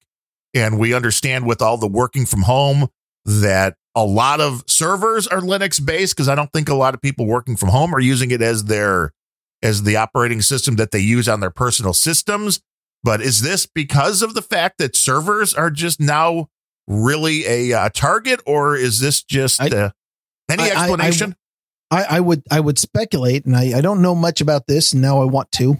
So I will be going to grumpyoldbens.com after this show and reading those show notes because they're good. I would speculate that Linux is where Macintosh was in 2007, where, in say 03, you knew that only Windows got viruses. And if you ran a Mac, then you were one of those elite people who never had to worry about viruses. And it wasn't because Macintosh was somehow inherently more secure. It was that it didn't have enough market share for hackers to particularly care whether or not you had a Mac. They were like, okay, well, I can go out and write an exploit that gets into a Mac and screws it up. And then, there's 6 computers in the world that can run my exploit. It's much more profitable to hack Windows. And somewhere around 07, with the resurgence of Steve Jobs and OS X catching fire, Macintosh gained enough market share that it started being worth hacking. Right. And so, somewhere along the line, Apple kind of had to, eat some of their words when they were, I don't know if you remember the ads that were constantly in, the I'm a Mac, I'm a PC ads, where, among other things, Apple was constantly harping on the fact that Windows gets viruses and Mac doesn't. And then the whole slew of Mac viruses came out after they started getting market share. And I think that might be what's happening to Linux now. Linux is, I don't have any reason to believe that it's making a lot of market share on the desktop, although I would like to think that Windows 10 has pissed off enough people that they're starting to look into other options. I don't necessarily believe that happens. I mean, these people are also the kind of people who can have their entire livelihood stripped away and yet still vote Democrat. But I think that, Linux has enjoyed in the last several years an incredible upsurge of popularity on mobile and server platforms, where, the rise of AWS, which is almost entirely Linux. Microsoft Azure now is a mix of Windows platforms and Linux platforms. And then Android, which is a form of Linux. And there have been a lot more AOSP devices out there, which are effectively Linux platforms with a phone service attached. And then you can put whatever you want on there. So when somebody comes out with a new AOSP platform, then any Linux services that are in that are now, I think that by the way, it's not, Linux itself is just the kernel. Right. So is that vulnerable? I don't know. Well, yeah, that's what they're saying. Make sure you're running at least Linux kernel 3.7. And of course, the NSA recommends installing the latest Linux updates and run the latest software versions. But what I mean is the vast majority of what you just called out there are not vulnerabilities in Linux itself. They're not vulnerabilities in the kernel. They are vulnerabilities in Linux-based systems in a lot. Well, you did say bootloader. That's one thing that, but most of it was this package or that package or this package, and different distros have different packages associated with them. So it's a whole lot harder than just saying, oh, there's a vulnerability in Windows, right? Because you have to say it, it's in the open, the GNU-PG package or something like that, which was the one I had last week. So I don't know.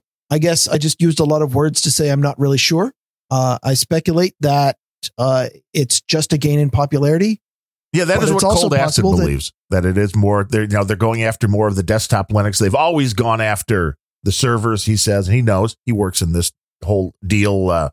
I could also use this as a jump off for a rant about how all of the languages out there that have safety rails everywhere and will not let your program compile if you have a switch statement without a a break at the end of the last statement so that it will hit the break statement instead of falling through to the end of the switch. That's one of my complaints about C#. There's a lot of programming languages out there that if you indent incorrectly or you put a semicolon in the wrong place, the kind of thing that probably doesn't impact the compiled program structure, but might violate somebody's standards or their coding style guide. There's a lot of languages now that just won't compile, and I call these safety rail languages. And I'm actually going to table my full rant on safety rail languages as much as I want to do this.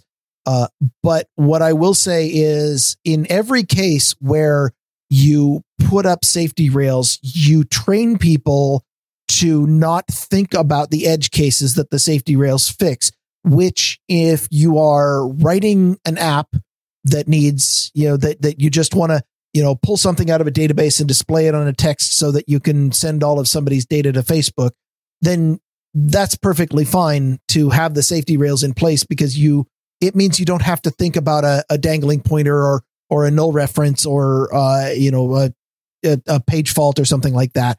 And that is a load off of a programmer's mind who's just assembling an app, because it reduces the complexity you have to work with. It also means that modern programmers these days never think about things like a dangling right pointer or a non-terminated string. And if these are the kind of, in systems programming, you generally have to think about stuff like that, because that's where a lot of vulnerabilities come from. And you tend to write in languages like C that are like, yeah, you want to write to this uninitialized memory. Yeah, that's fine. We don't care. We'll do whatever. It's your program. And if you have somebody who was writing systems code in the 70s and 80s doing that, then they are going to think about the precise memory layout of each instruction each time they write. But if you got somebody who's been writing in the safety rail language and were trained on Rust or Python how to program, and then you get them to write systems code, they are not going to think about memory layouts or stuff like that. And that could lead into a worsening of code quality as more young programmers who have never done systems programming and had to worry about null terminated strings go into the programming field. Yeah, well, and that's when it comes down to all these vulnerabilities too, people just, again, you have to wrap your head around the fact that it's the weakest common denominator theory, which is what we talk about all the time with WordPress, that it's usually not the core WordPress that gets hacked or that has a vulnerability, although that has happened. It's usually a plugin. Yeah. And a very popular one, for example. Yes. And, the more popular the plugin is, again, the more people are looking for the vulnerabilities. And it's interesting, I guess, when it comes to the Linux concept for an operating system, is that there are certain things that are used across multiple versions. So it's not, the fact isn't like, oh, well, yeah, if you're using Ubuntu, that's completely different than this variant or this variant or this variant. And they all are using certain things that all of these systems all share. And if you find a vulnerability there, that's, I guess, where you have the biggest kind of issue. And now that more people are using Linux, I guess it is especially I would think that the people using Linux, as far as on their laptop or desktop, if people still even have desktops, they would be the more technical people. So I can see where you might be. I mean, you might want to go after a Sir Bemrose more than just some average user who knows nothing. I mean, it depends what you're looking for, I guess, is the... I'm going to be real difficult to go after, because whatever you found a vulnerability in, chances are I've already disabled it in my system. You've unplugged it. I mean, you don't even plug into the internet to do the show. I think you're using smoke signals and mirrors. Telepathy. Yeah, telepathy. That would be... then you should tell me who's going to... Actually, if telepathy were a technology that we have, I would definitely stay the hell away from it, because what happens when that gets hacked? Yes. Well, yeah. Well, I mean, you're the one that pointed out the dangers of using retinal scans, fingerprints, and all this to unlock, your face, to unlock your phone, because you can't reset those things. Yeah. Using any kind of immutable as a security feature sounds like a really good idea. It's like, yeah, there's no way that, if this is you've always got your thumb scan and you've always, yeah, that's great. Right up until something gets hacked and you can't change. You can't just go, this database leaked out online and now all of my passwords are out there. Let me just change all my fingerprints. That's hard to do. Yeah. It involves scarring. Yeah, you have to do some physical adjusting, and that wouldn't be any fun. But I just found today, I didn't even realize this was still around. Did you know of Resilio Sync, which is basically the continuing legacy of BitTorrent Sync, the program? Is still around. I did not know that was still around. I knew BitTorrent Sync had kind of shut down, sort of. Yes. Well, it's gone now. It was purchased or acquired by the company Resilio, Resilio. Okay. And the only reason I paid any attention to this was due to a tweet earlier from the Podfather, Adam Curry, who mentioned that the complete archive of his daily source code was, quote, out there, and had the key for the, Resilio Sync Now key. Wow. So I installed it and put the key in. And before the show, I got about 50% through. Then I paused it to do the show because I know we need the bandwidth, but I'll be going back to grab the rest of those, like 850 or so episodes of the daily source code that's just out there. Wow. And it was so simple to get Don't get me wrong. I like Adam Curry, but I'm not sure that I could listen to that much of it at once. Well, not at once. Are you planning on binging it? No, that'd be hard. That would be hard, but I want to hear how, I don't remember hearing much of those back in the day, but the fact that it's music and all that kind of stuff, I want to hear some of that, want to get a little bit of a taste of that, of the Podfather doing his thing when it comes to the music side of that. Actually, hearing some kind of time lapse of how podcasting has changed through the years from the perspective of the Podfather would actually, I'd listen to that supercut. And the fact that there was like 8 or 9 people that were connected currently to this archive, which, from what I can understand, this is basically simulating a cloud storage, but there's no cloud involved. It's all peer-to-peer. And it seems like an interesting way to distribute things because it's completely under the radar. So anybody that's distributing any kind of, maybe pirated content or anything like that, there is no centralized mothership that it's dealing with.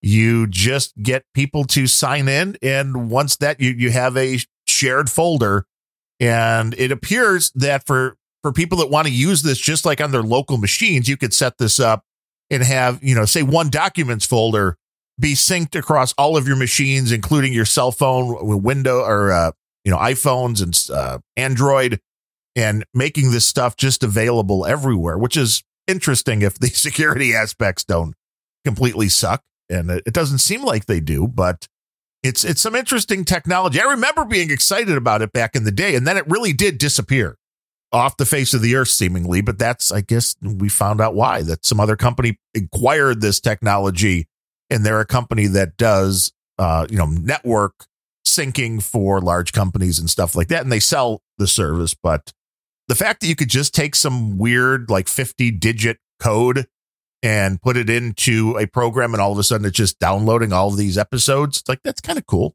It sounds cool. It also sounds really, really dangerous from the perspective of, say, a copyright owner who wants to be able to control what's in that archive bundle. Oh, yeah. No way you can control it. I'm waiting for how long is it going to be before, when stuff like this keeps flying around, but they have to find it. That's this is kind of like Usenet, right? That's still around. I mean, there's a lot of companies out there that are doing deep packet inspection to try to figure out, okay, well, if this is the BitTorrent protocol, we're just going to block it.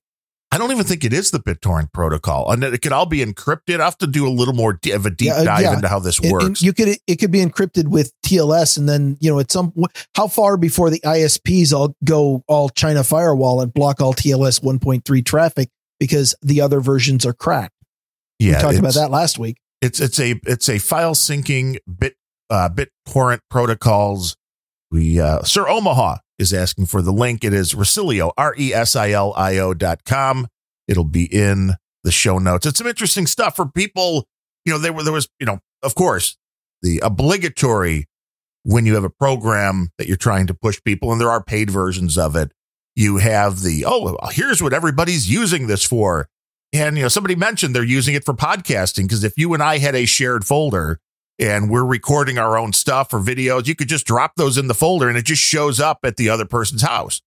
It just all magically happens in the background without a mothership, sure, people can use stuff like Dropbox. Dropbox does that. Microsoft had their OneDrive, which always wanted to be Dropbox, except that they integrated into the system, but the service sucked. So everybody tried to shut it off or complain like, what the hell's OneDrive doing now? Well, the main difference is Dropbox gives you a certain amount of, bandwidth that you can have, a certain amount of disk storage that you can have, where there's no mothership in between. It's all peer to peer. So it doesn't matter. You can add as much as you want into the folder. There's no size restrictions.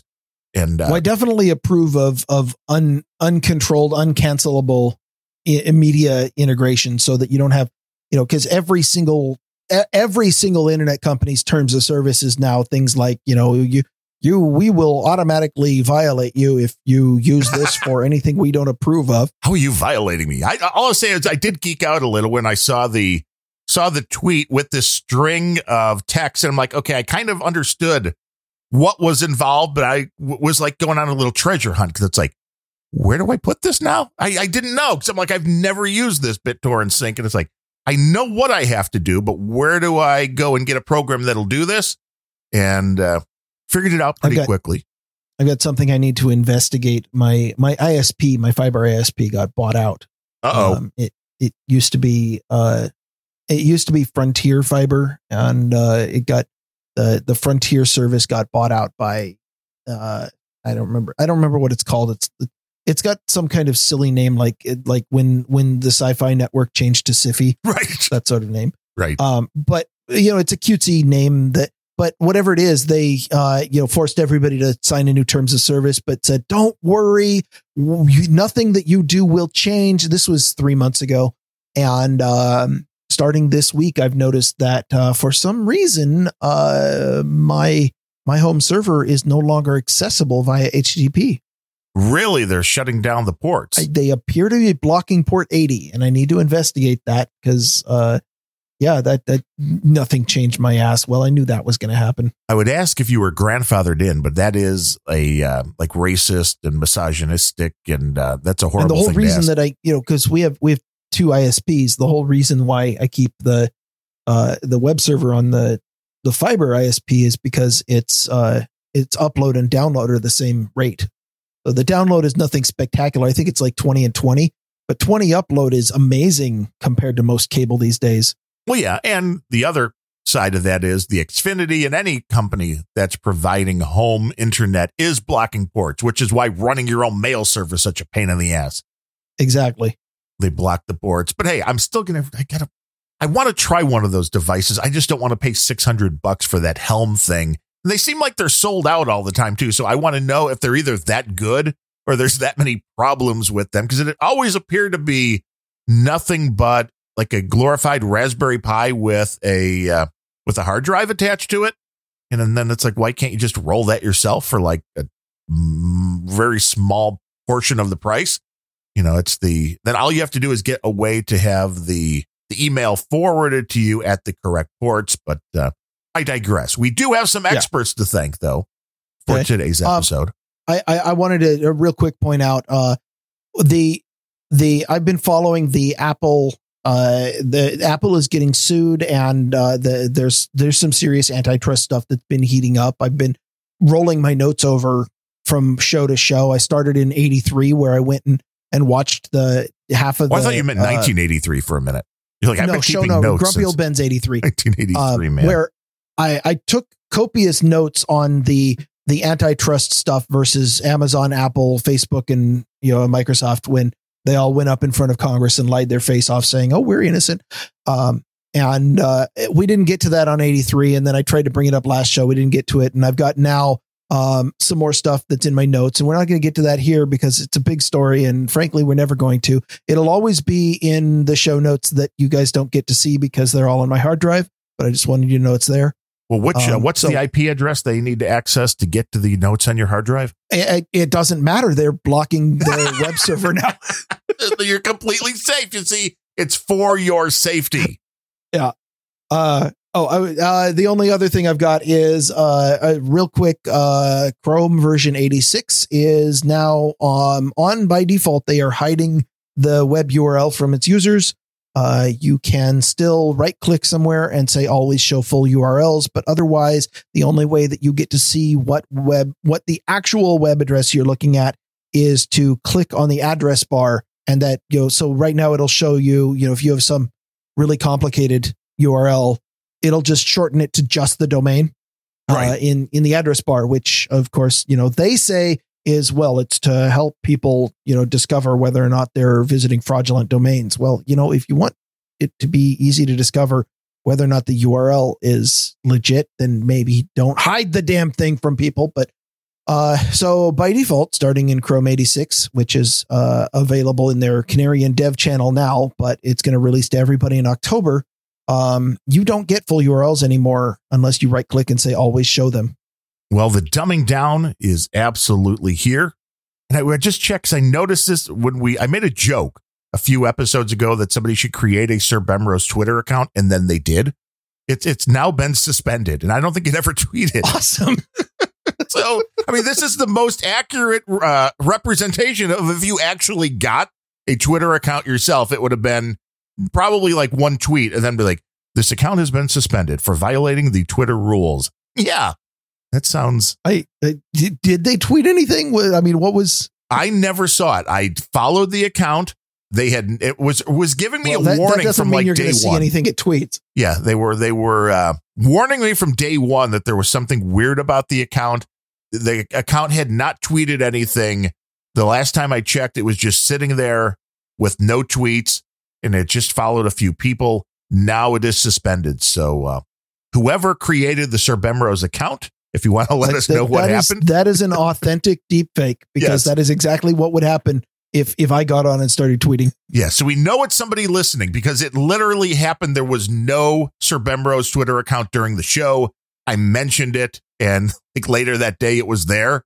So whoever did that, you can get to us anonymously if you need to. Don't worry about it.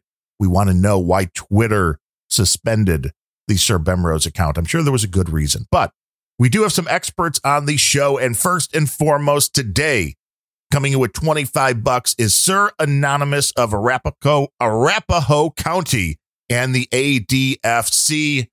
And he has a little note, says second donation. And he notes he is the first producer to ever be credited as an expert. I didn't even remember that. I didn't know that. We should pay more attention to our own podcast. But why? That's true. We have other people to pay attention to our podcast for us. Yeah. I'm going to go ahead and take back some of the terrible things that I've said about Arapahoe County. Well, that would be nice of you. He says, I urge you to continue shouting at clouds and discussing Ben-like topics. It helps to shrink my amygdala. That's what the grumpy old Ben. That is the greatest praise. Helping to shrink somebody's amygdala. That is the best praise that I think we can receive. Yes. And you are indeed our first expert, Sir Anonymous. And that is not a distinction to be taken lightly, because there have been a lot of experts since, and we hope a lot more. But he will always be the number one that you, I'm assuming it was you, because you're like, wow, I can deem anybody an expert. And they believed you. Yes. And I don't know if people understand where that came from or why I used the term, but I got really tired of mainstream media sources like CNN and M5 NBC and Fox using the phrase, well, experts say this, and this, and it's pure propaganda, but they don't name any experts. So it's unfalsifiable, which is absolutely the best kind of argument if you're trying to use propaganda and not trying to appeal to logic. So I got tired of seeing mainstream sources constantly citing experts say this, experts say that, experts say that wearing a mask is perfect for you, and experts say that if you just shut up and trust your government, that everything will be golden. And I finally realized that experts is the new version of sources say, which is the new which has always been code for somebody in the writing room made this shit up. But if you just claim experts and don't give any name, then people will believe you. And I realized that they don't have a monopoly on declaring people to be experts. As a matter of fact, I am just as much of an expert as anybody at CNN who has no name and no credentials. So I figured, why not? Here on Grumpy Old Bens, we will declare people to be experts. And it's actually more meaningful than experts on CNN. Yes. Now, that wasn't the first donation or anything we had here. Jay Finley's asking. I think he was the first guy that came in supporting the show. So he is like the ultimate expert. We started using the term expert about 20 shows ago. Yeah, it's something. It's growing. We're figuring this stuff out. And another expert for today is $20 from NetNed, saying he's making good for the drunken accident donation that he did the other day, which was the one, there was a $1 donation that came in. I didn't realize it was NetNed. And so he's upping that to $20, and we appreciate that, NetNed. And coming in also $5 today, Bruce City Mike with another donation. He's not a new expert there either. So 3 guys, all of them already experts. And we appreciate you guys for coming in, supporting the show, listening. Everybody that listens live when we do these shows live on the No Agenda stream, noagendastream.com at 11 a.m. Central on Mondays and Fridays seems to be our regular thing. Adam Curry knows about it, but it's basically because take the No Agenda schedule and add 24 hours. That's our schedule. Yep. It's easy to remember. I mean, some people are like, when does Nick the Rat go on? I don't know. It's sometime late at night. When do all these shows, when does Hog Story go on? I don't know. We are cashing in on a phenomenon which was definitely discovered by the No Agenda show, and I think might be created by the No Agenda show, which is that for some reason, everything interesting in the world happens on No Agenda show day, right? Thursdays and Sundays. And so we cash in on that by putting our show one day later so that we can scoop them their next show, because anything that happened on show day, we catch it 24 hours later. Right. We're getting to it first, and it just seems to work because they're right. There's always something going on interesting in the world on the No Agenda show day. So we're just taking their schedule, add 24 hours. That's us. Their concept is the value for value model. If you want to support the show, we've adopted that as well. And if you want to support us, you can go to grumpyoldbens.com. And there's a multitude of ways to do that. There's a donation button. There's a QR code if you use Bitcoin. There's a P.O. box address if you like to go the snail mail route. And there's all sorts of ways to help the show out, promote the show to people you know, review the show on all these podcasting sites. Make sure you also subscribe. And I'm noticing we're finally getting to the point where the latest episodes are getting about 1,000 full downloads, plus all the partials and stuff that come in. But the numbers keep going up. There's no question about it. So I think we're doing something right. We can thank No Agenda for letting us be on the No Agenda stream and kind of get in front of their audience. We can definitely thank Larry from That Larry Show for constantly talking about Grumpy Old Bens over on his podcast. We have to thank Grimerica for chatting with us and getting us in front of a lot of people. Of course, Nick the Rat, too. I was on Nick the Rat. Have you done Nick's show yet? I do Nick's show by proxy every episode. Well, yeah, I know your wife does, but I mean, yeah, Nick, and I'm always behind her shouting things into the microphone. But he did a full interview with me. I mean, he didn't ask you. I mean, I'm not saying that he likes me better than, but I'm just questioning that. But you're just more coy than I am. That's probably true. You know, we've gotten around on some of these podcasts, and we thank everybody for coming on the show, including Nick the Rat, and a list of. It seems like thousands already.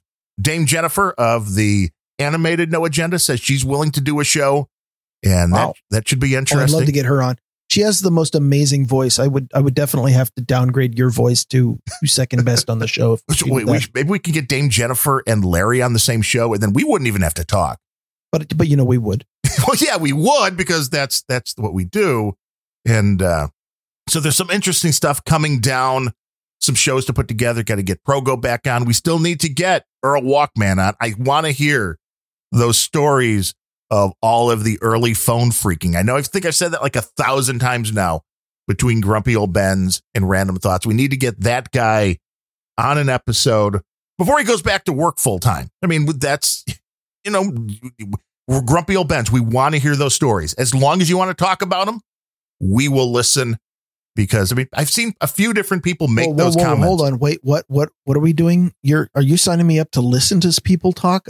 Well, yeah, Jay Finley, he was asking for your IP address. So, I mean, maybe you want to send that to him and he'll test your security because that's what he does. So he'll give you a full security rundown on how your fiber net's doing if we just provide him with your IP address. Yeah, I'm not convinced that's a good idea. Well, I didn't say it was a good idea. I just said he would know what your security is. I mean, he may know exactly what's on your computer, but that's another story. I've got 10,000 bots that already are probing my network as we speak. Yeah, but you like to be probed, so that is totally different. So we appreciate everybody for listening, supporting the show, letting us have a whole lot of fun. We'll be back on Monday to do this whole thing over again. I'm sure there'll be a riot. I'm sure there'll be, a nuclear blast, something. I mean, we're getting close. Yeah. And there will be plenty of stories in the news of somebody doing something dumb that I can rant at. And it's a very deep and wide well that never dries up. Yeah, it seems the show will go on for a long time. The rant well will never fully dry up as long as Ryan Bemrose is around. But with that said, until next time, I am Darren O'Neill coming to you live from a bunker deep in the heart of Middle America, just outside of Chirac, where things might be horrible. But hey, at least it's not the Seattle area. And from America's left coast, where gig work is known to the state of California to cause cancer, I'm Ryan Bemrose. There should be a law.